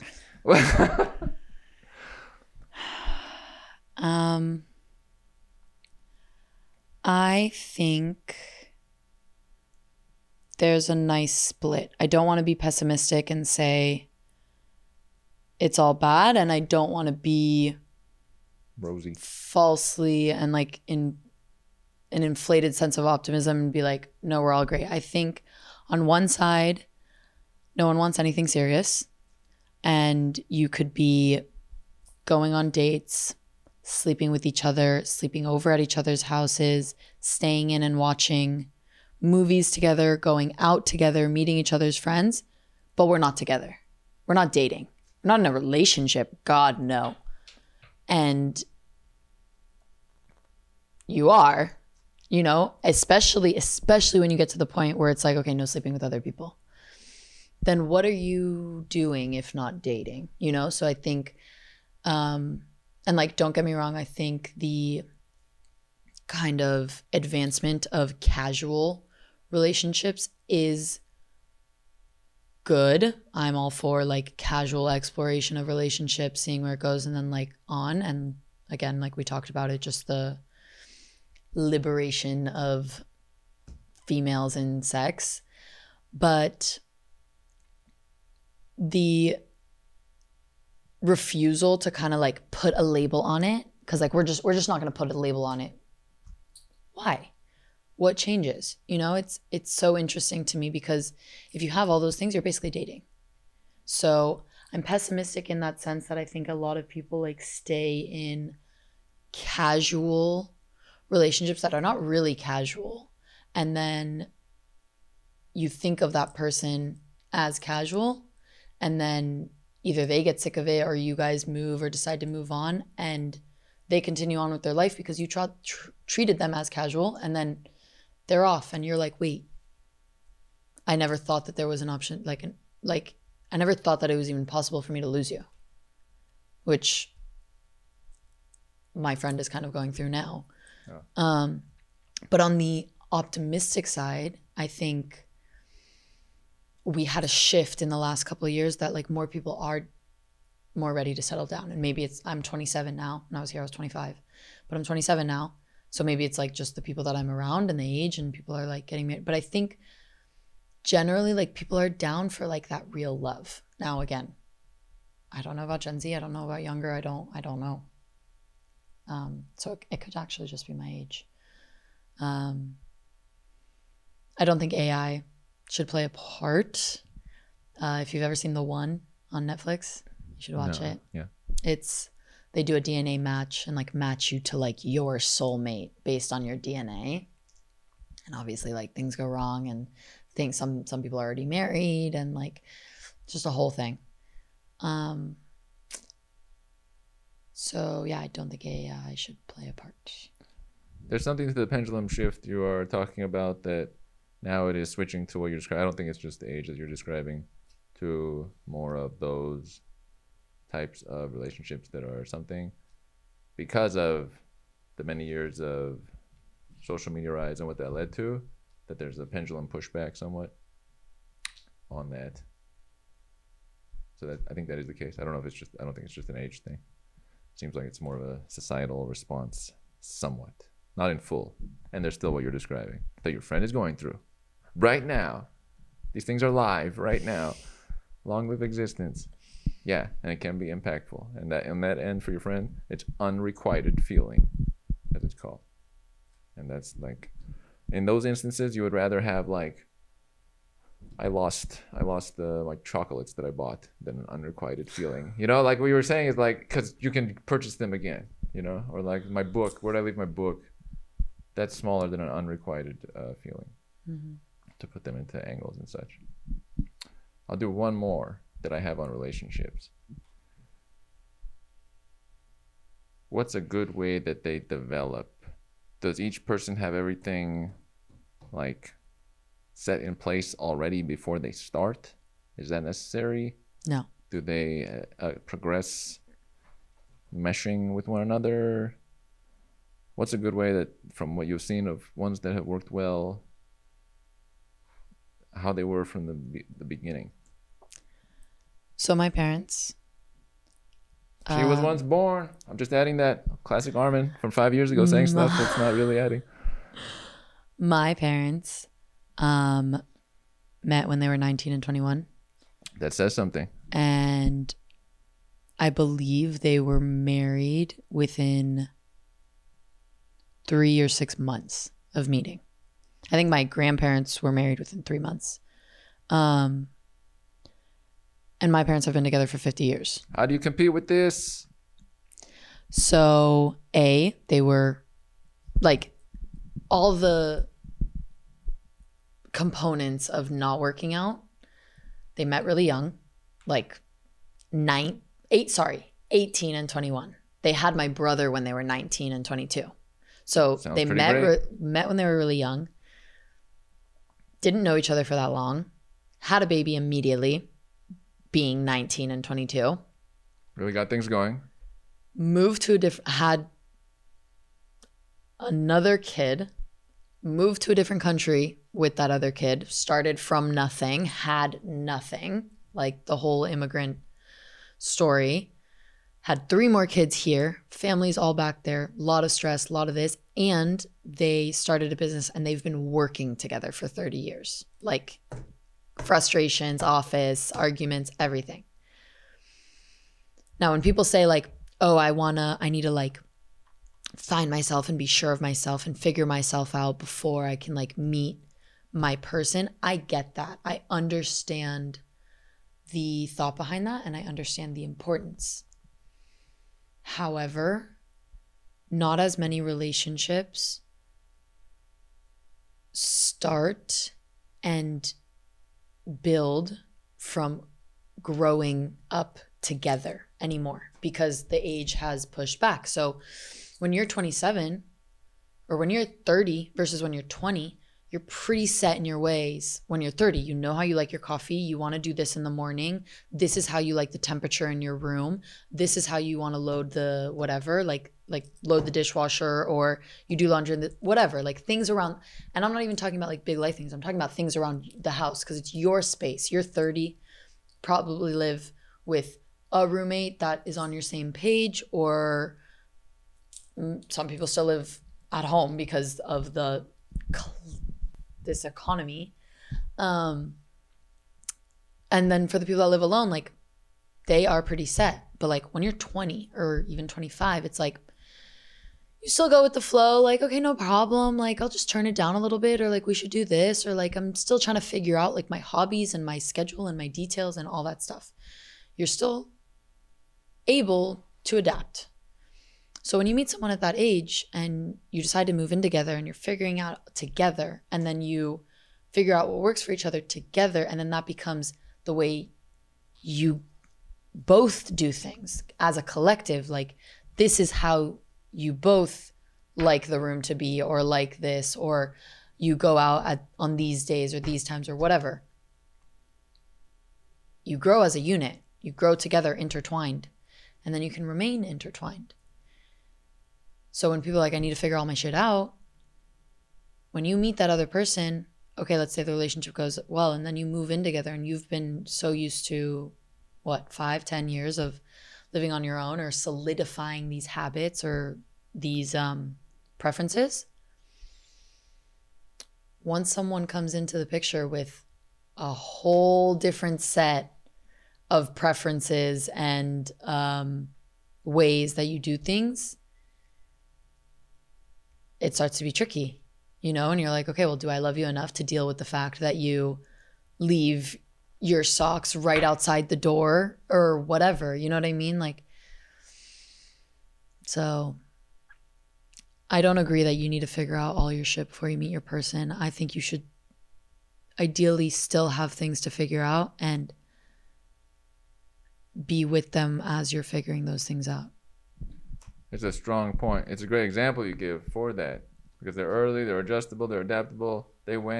They did all the things that if you told somebody right now who's 22, let's say, Like, 22-year-old would be like, how am I going to do that? That's not going to last. Yeah. Like they'd be like, I want to do that, but it's almost like you can't catch up to that in some ways at the current moment. It's something. And then so you would work through together that is potential. If it's all so prepared beforehand, it's almost not, you're not really intermeshing in a way along the way. It's already set up. It's more like a happenstance. It's like if you're working on a group thesis. Right. But the group shows up when you're done with the thesis. Right. Oh my gosh, what an example. You would be like, get out of here. Like, I'm done. I example. finished. This is beautiful and perfect, and I don't want to adjust it.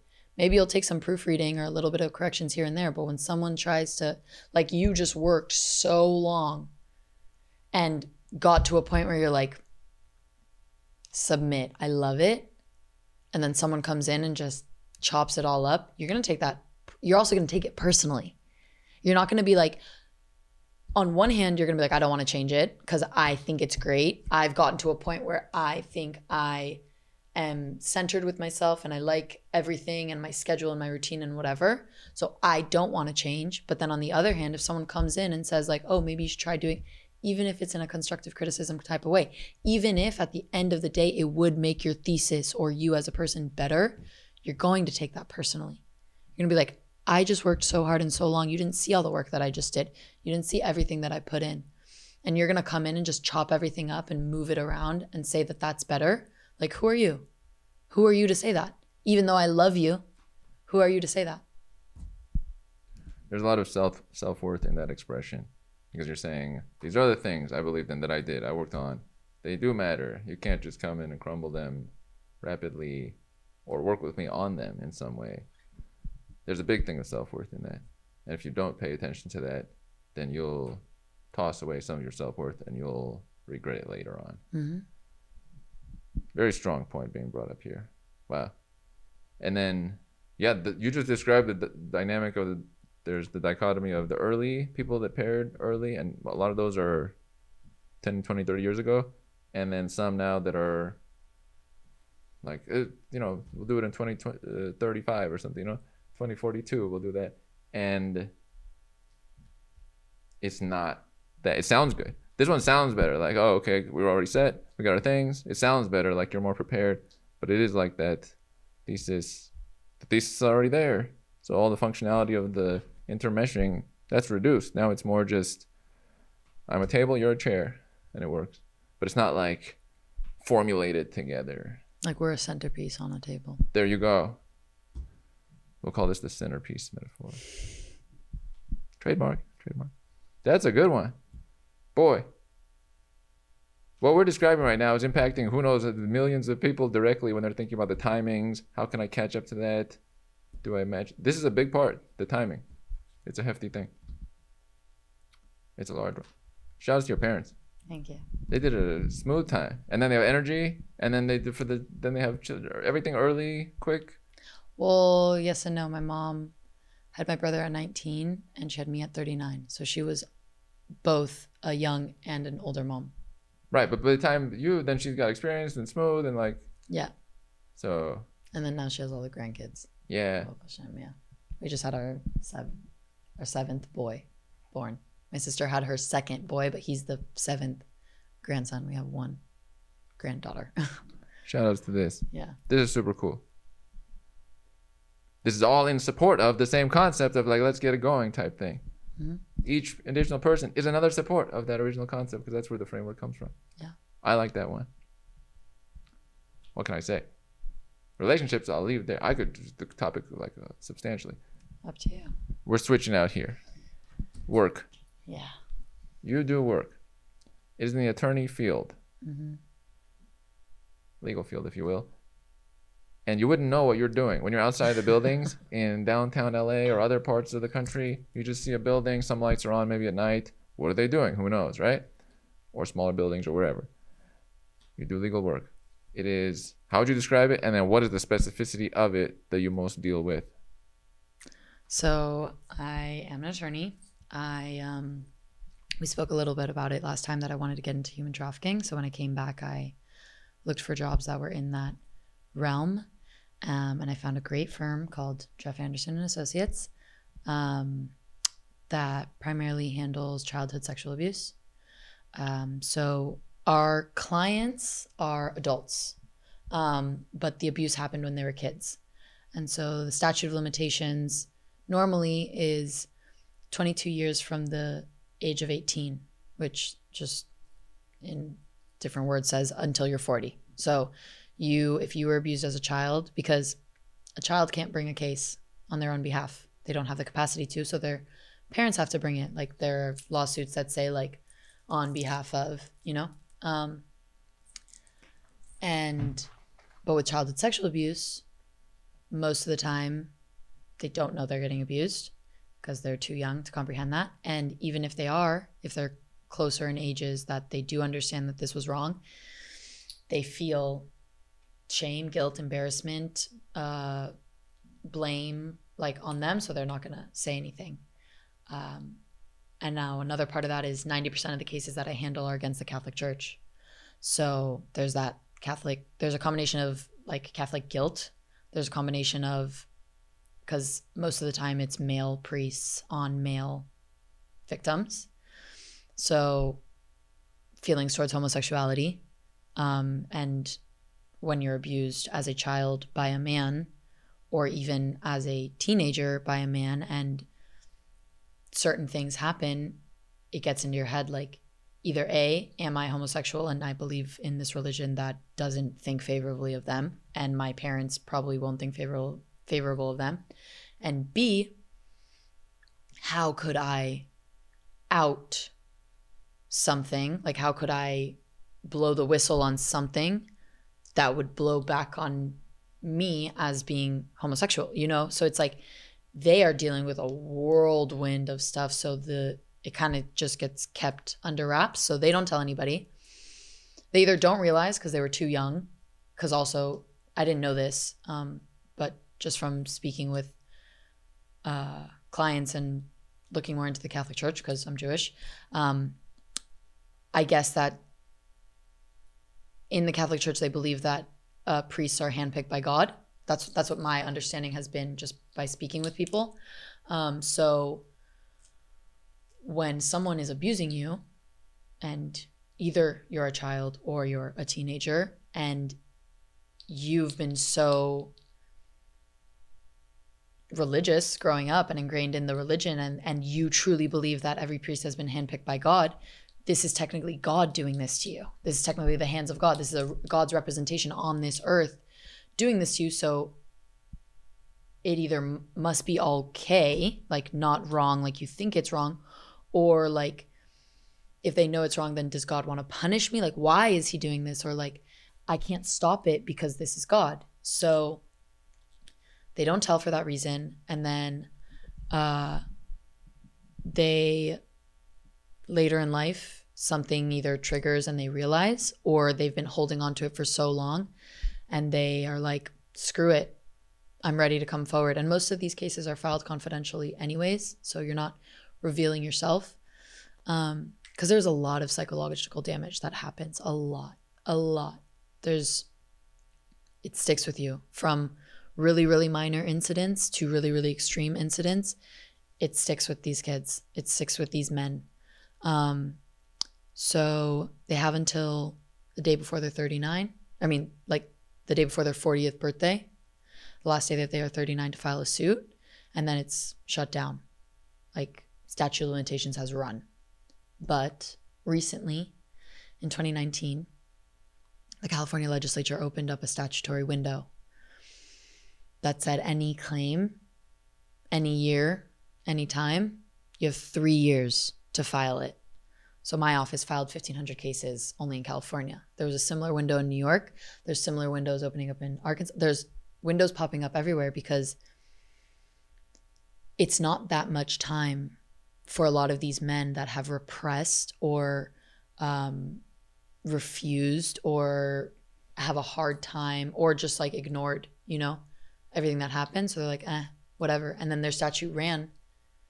And it's just unfortunate that they have no recourse. So my clients are adults that were abused as children. Do you talk with them directly or you do? I do. Oh, you do? I do. How prevalent is it, or do you get a sense of how prevalent it is in the church, or do they describe it as well? Do they say like, oh, there was another person as well who had the same kind of scenario? So most of the priests that we see as the perpetrators are repeat offenders. So we have, there's a website called Bishop Accountability that you can search up any priest's name and see if there are reports. We also have our internal files of like priest files, every document, every case, every complaint, everything that is related to that one priest. So like I'm going over a priest file now that is 3,000 pages. On one priest, 3,000 pages spans from 1964 to 2009. Because in the Catholic Church, they don't remove them from service. They just relocate them. And that's why, so like when we sue, we're not suing, most of these perpetrators are dead, by the way, because this abuse occurred in the 60s, 70s towards children. Those priests were already in their 30s, 40s, 50s, So you're really suing the church. I'm suing the church. Like we are like our case is the Roman Catholic Church and like the diocese, the archdiocese, the parish, everything. And the reason why we're able to do that is because of this level of knowledge, method of covering up, and lack of accountability for anybody involved. So it's like when they get a complaint, their response is, oh, don't worry, he's a good priest. And then they get another complaint and it's the same response. And then maybe they'll get another complaint and they'll be like, okay, let's move you 20 miles away because there are so many parishes and everything is under a diocese or an archdiocese. The other reason why we don't sue perpetrators individually is because once we do that, they then have a constitutional right to cross-examine our clients. Because when you sue a person individually, you have that right to cross-examine who's suing you. It's not like a criminal case where like the defendant has the choice to, the defendant has a choice whether he wants to testify or not testify, like for the state's case and like to make a claim for himself. In civil court, if someone is suing you, you have the right to put them on the stand and ask them questions. And that wouldn't be our case. We can obviously file a motion or argue or whatever, but that's not our choice. So we don't want to subject our clients to that. And these perpetrators are not, because at this point we're suing them civilly. We're not criminal attorneys. We're not suing to send anybody to jail, which would be nice, but it's a higher burden to prove. And this happened years ago. So it's easier for us to prove it in civil court and go into settlements with the church rather than go into criminal court, prove every single individual case with evidence that's dating back to the 60s and like vague recollections, and put that in front of a jury. So we are civilly suing, and the perpetrator doesn't have money. You know, like they're a servant of the church. They get paid for by the church. So the church is the one that really has money. But their recently discovered way around it is when we sue a diocese or an archdiocese, they just, if there's enough suits, they'll just declare bankruptcy. They do Chapter 11 bankruptcy. So it's like reorganization. And then that moves us from one court, from the civil court, like the proceedings for clergy cases, over to a bankruptcy court. And now our clients are like creditors and the church is like a debtor. So it's a whole different process. So it's like we just went, again, I just joined, so I didn't personally go through, but it's like the firm and the clients go through 3 years of litigation in one court. And then all of a sudden we're pushed to another court where it's not to say we start all over again, but it's not a quick process. It doesn't matter that you just did 3 years. If this bankruptcy proceeding takes this long, it's going to take this long because there's 400 people making claims. And like when you ask about the prevalence, go ahead. No, go ahead. I was just going to say, like, you should watch the movie Spotlight. Spotlight is a movie that basically blew the top on the level of abuse in Catholic churches and the level of cover-ups, because the cover-up is so meticulous, and if you know what to look for, it's so apparent and obvious in all their documents, because the Catholic Church keeps very, very detailed documents, because also for tax exemptions, also it's part of canon law that everything has to be documented.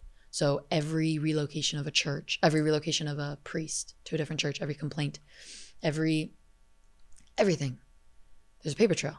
And so I think it was the Boston Globe that blew the top on this whole thing, because they discovered this pattern of cover-ups. And they were speaking with someone who I think was a former priest or like consultant, and he said 6% of all Catholic priests commit incidences of sexual misconduct. Now, when you hear it as like a percentage wise, 6%, you're like, oh, that's small. 1 in 16. When you think of how many churches, dioceses, archdioceses, schools, organizations that are connected to the Catholic Church, 6% of that. Like I remember in the movie, because like the movie is based on a true story. In the movie, they were like doing the math, and because they only had like a name of 13 priests, and they're like, that sounds like a lot, like in their neighborhood or something. So they called him and he was like, listen, it's 6% of all priests. So if you have X amount of priests, and they calculated that it was like 90, and they tracked down those 90 and like corroborated reports. So it's like in one neighborhood, one town, 90, 6%. Like, it's just like when you think about that on a global scale, it's a lot. It is a lot. What kind of response does the church usually have in these instances? Like, no, this didn't happen? Is that the main thing? It's kind of, so because we're going so far back, there have been shifts in dioceses and archdioceses. So like the Diocese of Orange County used to be part of the Archdiocese of Los Angeles, but then they broke off. And I think the same with Diocese of San Diego. And so let's say the abuse happened in the 60s before the Diocese of Orange County split off. So it happened under the Archdiocese watch. We're filing a suit today, but it happened in Orange County, but it's was under the control of the Archdiocese. We're suing a lot. We're suing today. Now there's Archdiocese of LA and Diocese of Orange County. Archdiocese of LA is like, the abuse happened in Orange County. That's not on us. That's on them. Diocese of Orange County is like, we didn't even exist when the abuse happened, so how could it be on us? That's on them. So there's a lot of like shifts to avoid liability. There's also the bankruptcy. There's also just ruthless attorneys on the other side. It's kind of like mergers, acquisitions, and splits. You can have a lot of obfuscation or confusion in the mix when things are made, changes are made, and oh, not us, or things are altered at some point, like avoidant energy. Like, I'm not touching that. Right. And then on your end, you're pointing out facts of like, these things occurred, this was said. Is a lot of it what was said? Is there video? Or no, there wouldn't be video. But it's like more... It's personal accounts. Yeah. And if this was a different situation or circumstance, or if it wasn't known how prevalent it is, this would crumble in court. Crumble. If I brought any other case with the lack of physical evidence, like I was doing tenant landlord before, if I just took my client's word for it and was like, yeah, when I lived there like 10 years ago, there was mold and lead and cockroaches and this and that and whatever. Do you have any photos? No. Do you have any videos? No. Is there anyone else that could attest to this? No. Did you tell anybody else that you were dealing with this problem? No. Did you take it to the property management company? No. If I brought that to court, motion to dismiss immediately. But it's been revealed how prevalent the abuse is. It's been revealed how deep the cover-up goes, all the way up to the Vatican sometimes. So they're not really in a place to say it didn't happen. And again, they're settling with us. Like, we're not going to trial. If we had to go to trial, I haven't like been in this field, in this specific field long enough to see like what a trial like this looks like necessarily. But also remember, we are not suing to find the perpetrator guilty. We are suing to find the Catholic Church liable for negligence, liable for negligent hiring and supervision, liable for the fact that you had control and the obligation to take care of this child, and he was abused under your watch. So it is a bit different than proving innocence or guilt, or proving that exactly what we say, exactly what they say happens. It's proving that a lack of supervision, lack of accountability, lack of care caused serious, serious damage to this person's life. There's some element of like, there's an invisible, but it must be visible because the numbers are so prevalent. So it must be there. So you're given a bit of accordance for that, because if it was not there, maybe this happened like, I don't know, 50 years ago or something when there was less of that, then it would just, no, what are you bringing up? The reason why it's so invisible in the Catholic Church is because of this vow of celibacy and the importance placed on the vow of celibacy. And as a result, the necessity for secrecy. Not just childhood sexual misconduct towards children, even priests sleeping with nuns, or priests engaging in the services of a sex worker, or any sexual anything. Shut your mouth, you didn't see anything, nothing happened, it's all fine. Now, we are human beings. We have a natural urge. We have a natural desire for sexual conduct. And whether that be to recreate or for recreation, enjoyment, or whatever, there is this urge. Now, when you say shut it down, shut it down now, like Jim Carrey would say that. Never allowed, never acceptable. You're not having sex. Very binary. From this day until the day you die or you renounce your title as a priest. Those urges don't stop just because of what you said. So they take this vow of celibacy. Most of them, or a percentage of them, can't deal with that because it's not natural. It goes against your natural instincts. Then they turn to places and it needs to be kept secret because he's a priest and he took a vow of celibacy, so nobody can know. That translates into abusing children.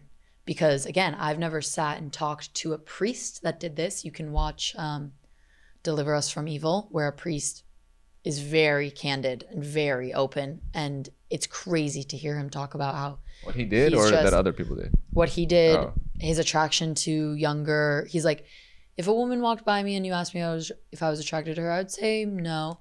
If like a late adolescent, I would say like no. If you go like a little younger, like early teens, I'd say okay. If you go like younger child, I'd be like okay. And if that child was wearing just underwear, I'd be like, oh yes. Like he's very, and it's crazy because it's crazy, you know?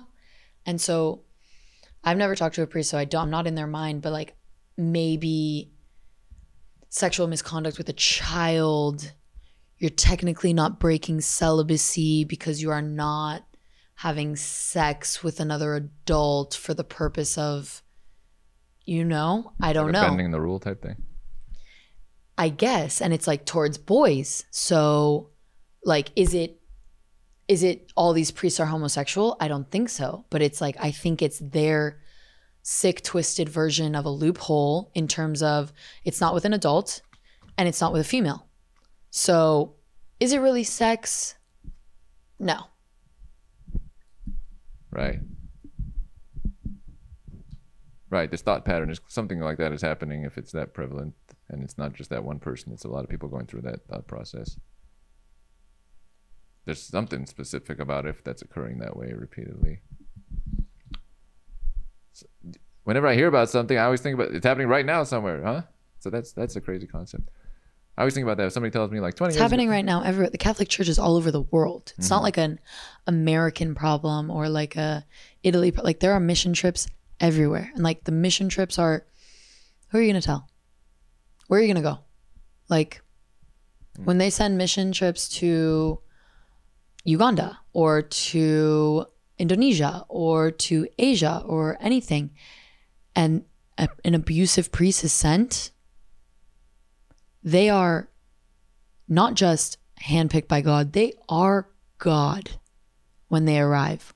White savior, church run, like head of this church that just brought religion into my life, God. So if he wants to sleep with you, then he wants to sleep with you. If he wants to sleep with your daughter, then he's sleeping with your daughter. Like,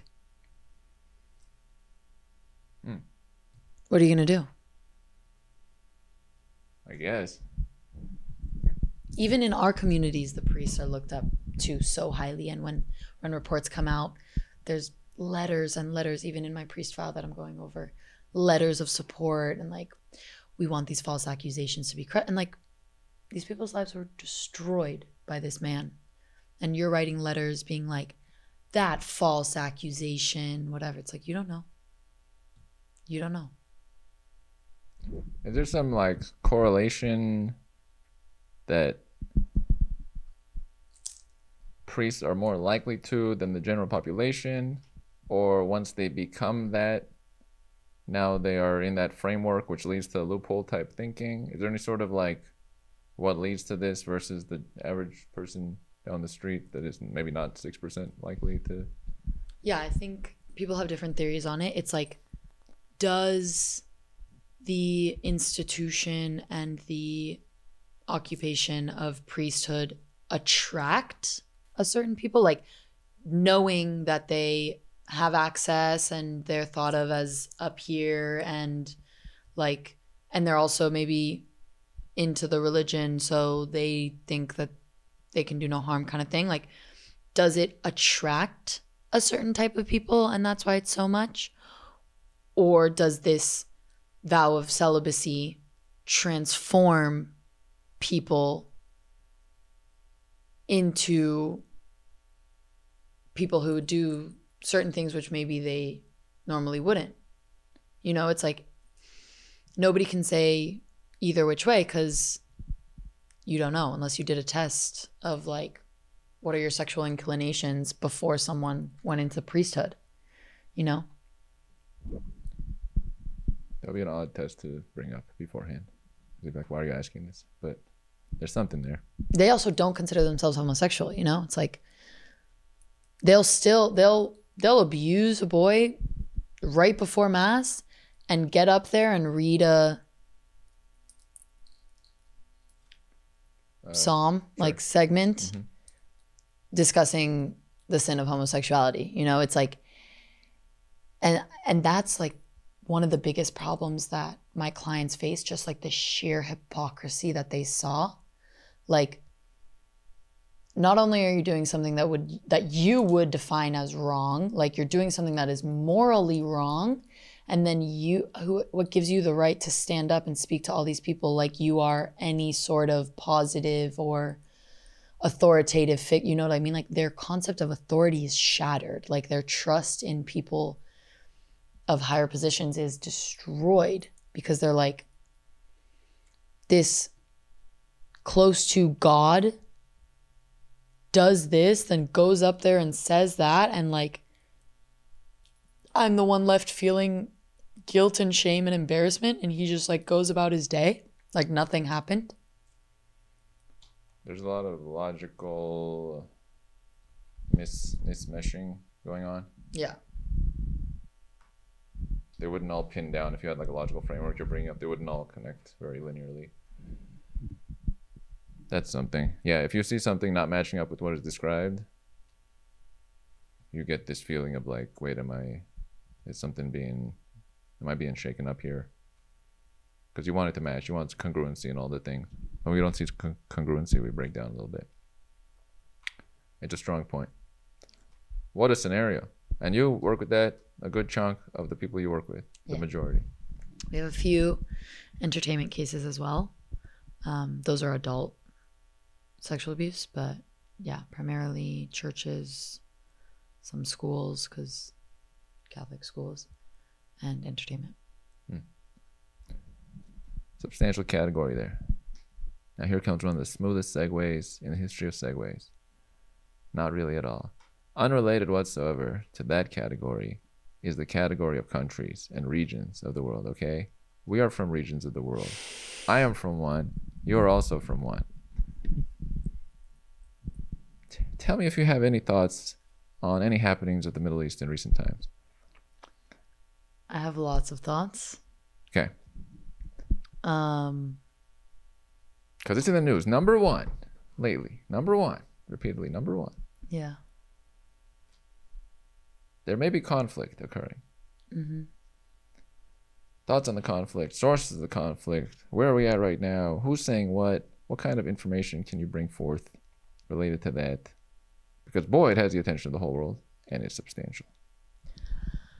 I think discussing the fact that we are both from countries, you being from Armenia, my family being from Israel. I just want to add in Armenia and Iran. Born Iran, but Armenian from Iran, but it's technicality. Iranian Armenian? Yeah. Armenian Persian Iranian. Armenian. Yeah, Persian Armenian. Or Iranian Armenian. I never know which one to say. I think it's extremely unfortunate that there is true ethnic cleansing going on in Armenia, and no one's marching for that. No one's posting about that. No one's calling for and screaming in outrage that Azerbaijan is ethnically cleansing, like they are screaming about Israel ethnically cleansing Gaza. Because for the first time in 5,000 years, there are no Armenians in Artsakh. That is the definition of ethnically cleansing. The definition. So how is it that there are no, all these people that are, I'm pro peace, and like when I see something that's wrong, I call it out and all this stuff. Where are they? Where are they? Because I haven't heard a single one of them. I haven't seen a single one of my friends who is not Armenian speak about the ethnic cleansing that's happening in Armenia. Not one. But that happened, and that has been happening. And it's just pushed. And I think it's super unfortunate for the Armenian people, because I think it shows the weaponization of human suffering and of war crimes. Because meanwhile, while that's actually happening, Israel is evacuating an area that was the central point of the biggest attack on the Jewish people since the Holocaust, and the point where 140 hostages are still being held. They are evacuating that in order to kill the people that just committed the most brutal attacks I've ever seen on video, and get our hostages back. And for the purpose of Gazan safety, because if we didn't care about Gazan safety, we would just come in there, shoot everybody we saw, go into the tunnels and wreak havoc and try to find our hostages with no remorse and no care in the world. But we are evacuating them so that we can take care of the cancer that is Hamas and get our hostages back. That's not ethnic cleansing. It's war. It's necessary evacuations for safety. And to call a military response genocide and ethnic cleansing, while at the same time an ethnic cleansing is happening, I just think is the saddest part and ridiculous, and just shows like the warped, brainwashed minds that just virtue signal and follow where Instagram takes them instead of what needs their attention. Shout outs to virtue signaling on the internet, which has become popular the last 10 years. That's a category I like to talk about in itself. There is something for looking a certain way when not actually being that way, which has become very prevalent. Why has it become so prevalent? Because it's like you get a free, it's almost like a win-win in the short term. Like, look, I look good, but I didn't have to actually do the thing I want, but it's always short term. Virtue signaling is not like a long-term move, because now you are like setting yourself up for reality kicking the door down in some form. Along with social media and its impact on all these things, it wouldn't have had that impact like 30 years ago on a conflict. The conflict would just happen. Now the conflict gets like amplified in certain directions based on people's views, and like punchy, really punchy now. It's never been this punchy. But also, why? Why? Because I'm pretty sure people weren't beating up Russians all over the world when Russia invaded Ukraine 2 years ago. So I understand the argument of social media is making it more in people's faces and apparent. But I remember seeing reports of Russians committing war crimes against Ukrainians. I remember them raping women and shooting the men and tying them up and just bulldozing and obliterating. Did people go out and attack either Ukrainians or Russians that were living all over the world? No. Maybe some Russians and Ukrainians, maybe they got into fights with each other, but for the most part, no. Whereas on the other side of it, Israel was attacked. Israel had 1,400 slaughtered, 3,000 injured, over 240 taken hostage, women raped, kids beheaded, people burned alive. Hamas did that to Israel.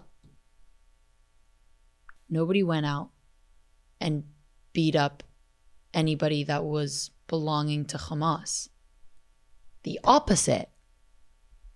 Israel responded military and they started beating up not Israelis, Jews, Jewish people. Some of those Jewish people, you don't even know if they support Israel. You don't even know if they've been to Israel. But they're Jewish.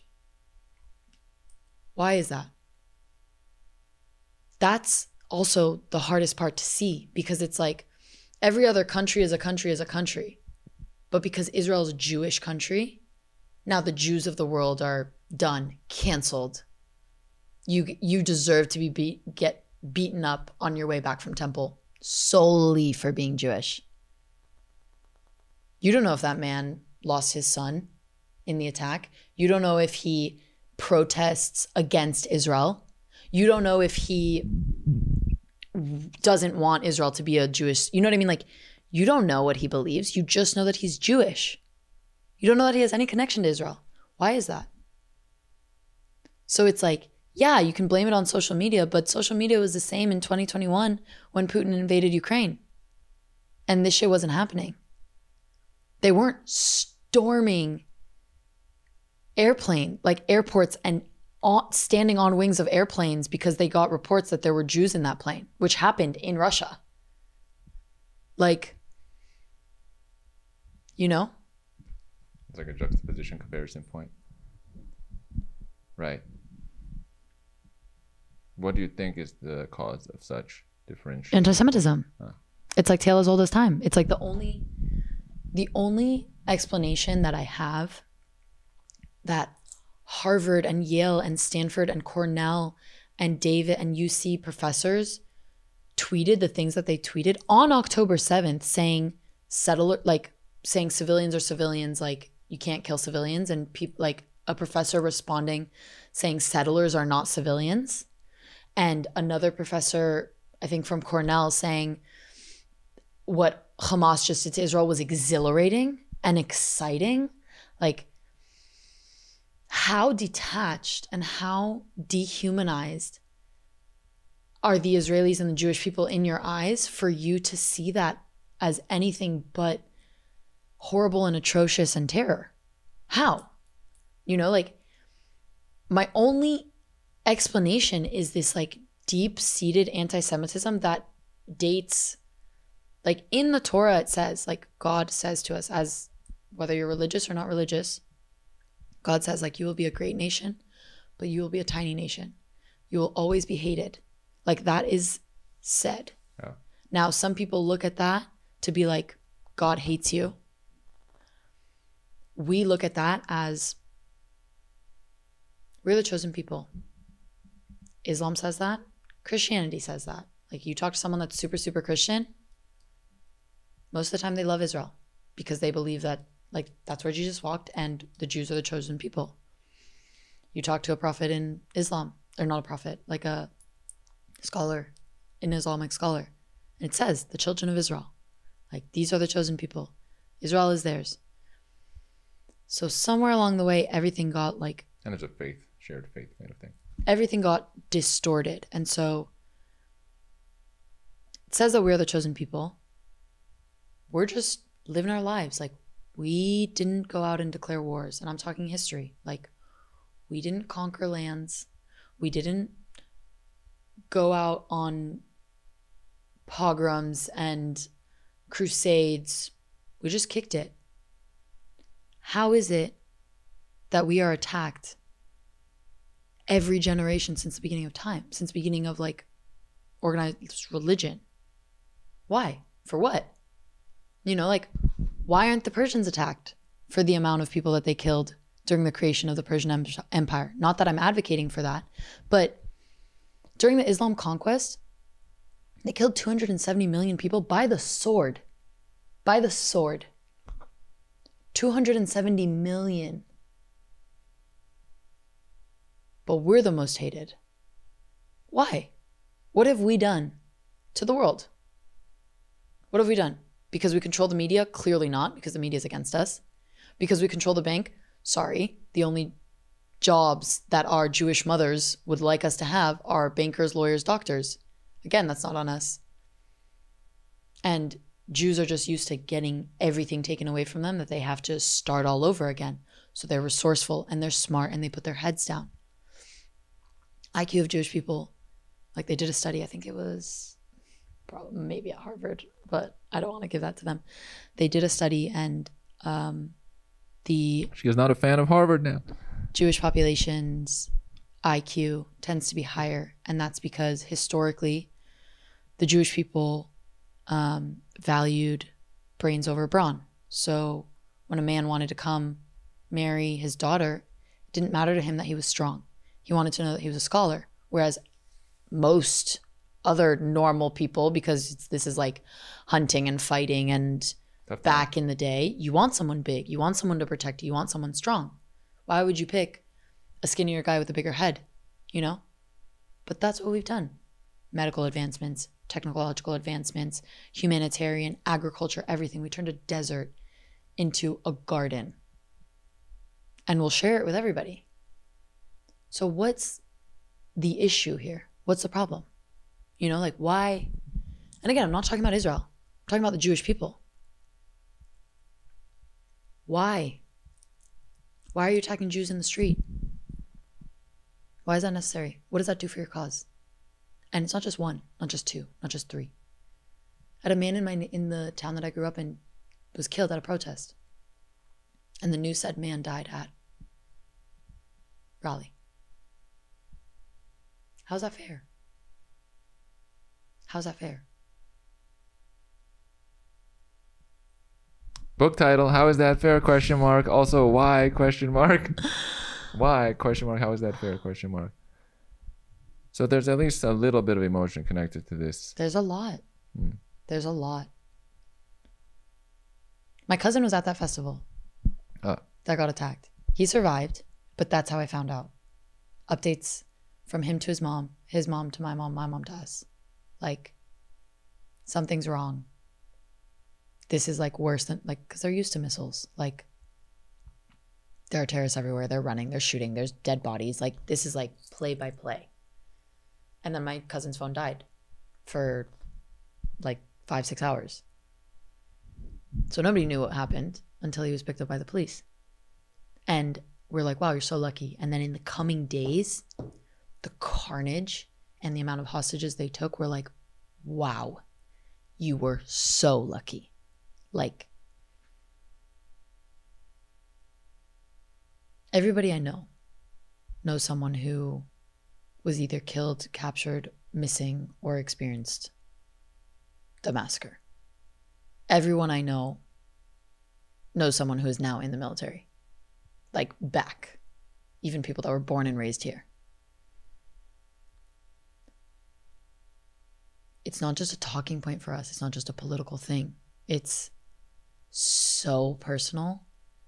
And what makes it so personal is how against us defending ourselves the world seems to be. Because if this happened anywhere else, show me a country that would tell them to be like, exercise restraint. As horrible as 9/11 was, 3,000 people died. That was horrible. When you boil it down, it was 3 bombs. No massacre in the streets. No direct massacre. No filmed massacre. No raping of women. No hostages. And we went into the Middle East for 20 years. 20. And destroyed them. And you as an American, or even an American politician, think that you have the right to tell us to exercise restraint. We are exercising restraint. We are exercising as much restraint as we can, for sure.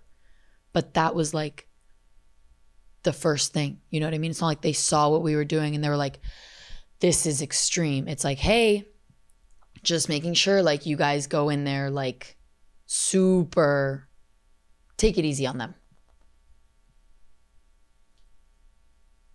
How? If you had a megaphone to the whole planet, what would you say on behalf of the Jewish people? Like, if you were speaking as the Jewish people to the planet, like, what are things you would want to tell them? Like, hey, this about the current moment. Is there anything you'd say, like how they could think of you, or I don't know, is there something you'd say to like make a point? When we learn about wars in school, obviously hindsight is 2020. So when we learn about it, we learn that there was right and wrong. There was good and bad. The best example of that is the Holocaust. Nazi Germans thought that they were on the right side. Now we learn, people are switching the fabric of reality and history, but we learn that being a Nazi was bad and being on that side was bad. And so when we look at this 5, 10, 15, 20 years down the line, it's going to be clear the right side and the wrong side. And if it's not, that just is a testament to anti-Semitism. Not because everything that Israel does is correct or everything that Jewish people does is correct, but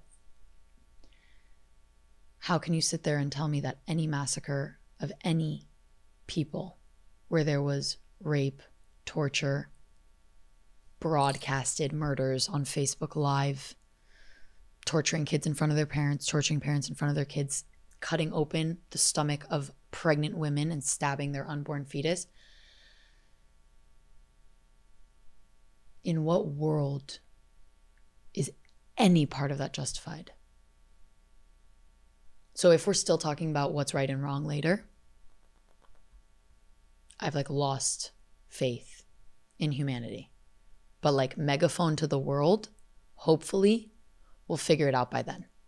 And hopefully you were on the side that was right and accurate and true and cared about the world as a whole, because Hamas doesn't give a fuck about the world. They want to take it over and replace every law with Sharia law. They're very clear about that. So I don't understand what Americans don't understand. There's videos of them everywhere replacing the American flag with the Palestinian flag. Make that make sense. You're in America. Long live America? No. You know what I mean? Shout outs to America. Shout outs to America. The great nation. Right. So how do you feel about Armenia? Armenia has my name in it. Okay. I take things way funny, but it has my name in it because I'm Armin. But how do I feel about it as my background? I would summarize it as my fellow people appear to get squished every so often. It's not good. I'm trying to represent a different form of that in strength as the pillar of the planet, which is me. But my general feeling is that they got the not winning end of a lot of sticks with other countries like Turkey and whoever it might be. And so that's not good to have in the background, because it's almost like pointing at that moment of the past, like, hey, remember when you lost that? You lost, and you lost there. So it's not like an energizing reminder, unless you're built tough like myself, for example. I'm like, haha, no problem, resilience. But generally, I don't think it's a self-esteem booster from my fellow people. So I think it does weaken the general pathos of Armenians around the planet, though some will be energized in response. So I don't like that end, but it is fine in my response as me. Obviously, it's not fun when your people are as your imagery showcase, ethnically cleansed, adjusted over there, relocated, if you will. And somebody was saying this recently, that, there's a border. Oh, that person is different. It makes me think of a lot of things about people in separating points of that person on the other side of the thing, and you're a person. But on this end, because of the dynamics, your crew got demise, but they're okay for now, or maybe long into the future. I don't know. But I don't think humans really picked I want to be on the demise end, or I want to do terrible things. I generally have a optimistic view of people, but it's countered by some of the news happenings. It's somewhat in the clouds more than in reality, but that's where my head goes at, and my thoughts about the Armenian people. Do you relate with any of my thoughts on the Armenian people and their how they would feel as a community based on what has happened? Yeah, I think it's super shitty to be persecuted and constantly persecuted or attacked. But like resilience is the most important part. Like Jews were slaves in Egypt, and now the Egyptian empire as it was no longer exists. Jews were persecuted in Rome. The Roman Empire collapsed. So it's like, we were here before you, we'll be here after you. And the same goes for Armenians in Artsakh. Like, they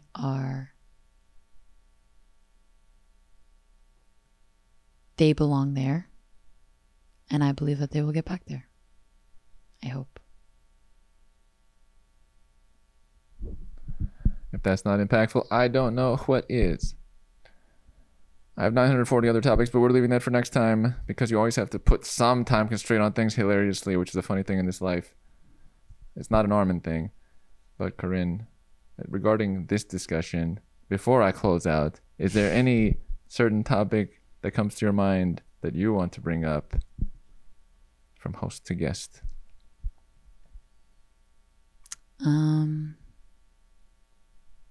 And if not, that's okay too. Just be nice to people. Be nice, understand where people are coming from, engage in intellectual and educated conversations, and don't diminish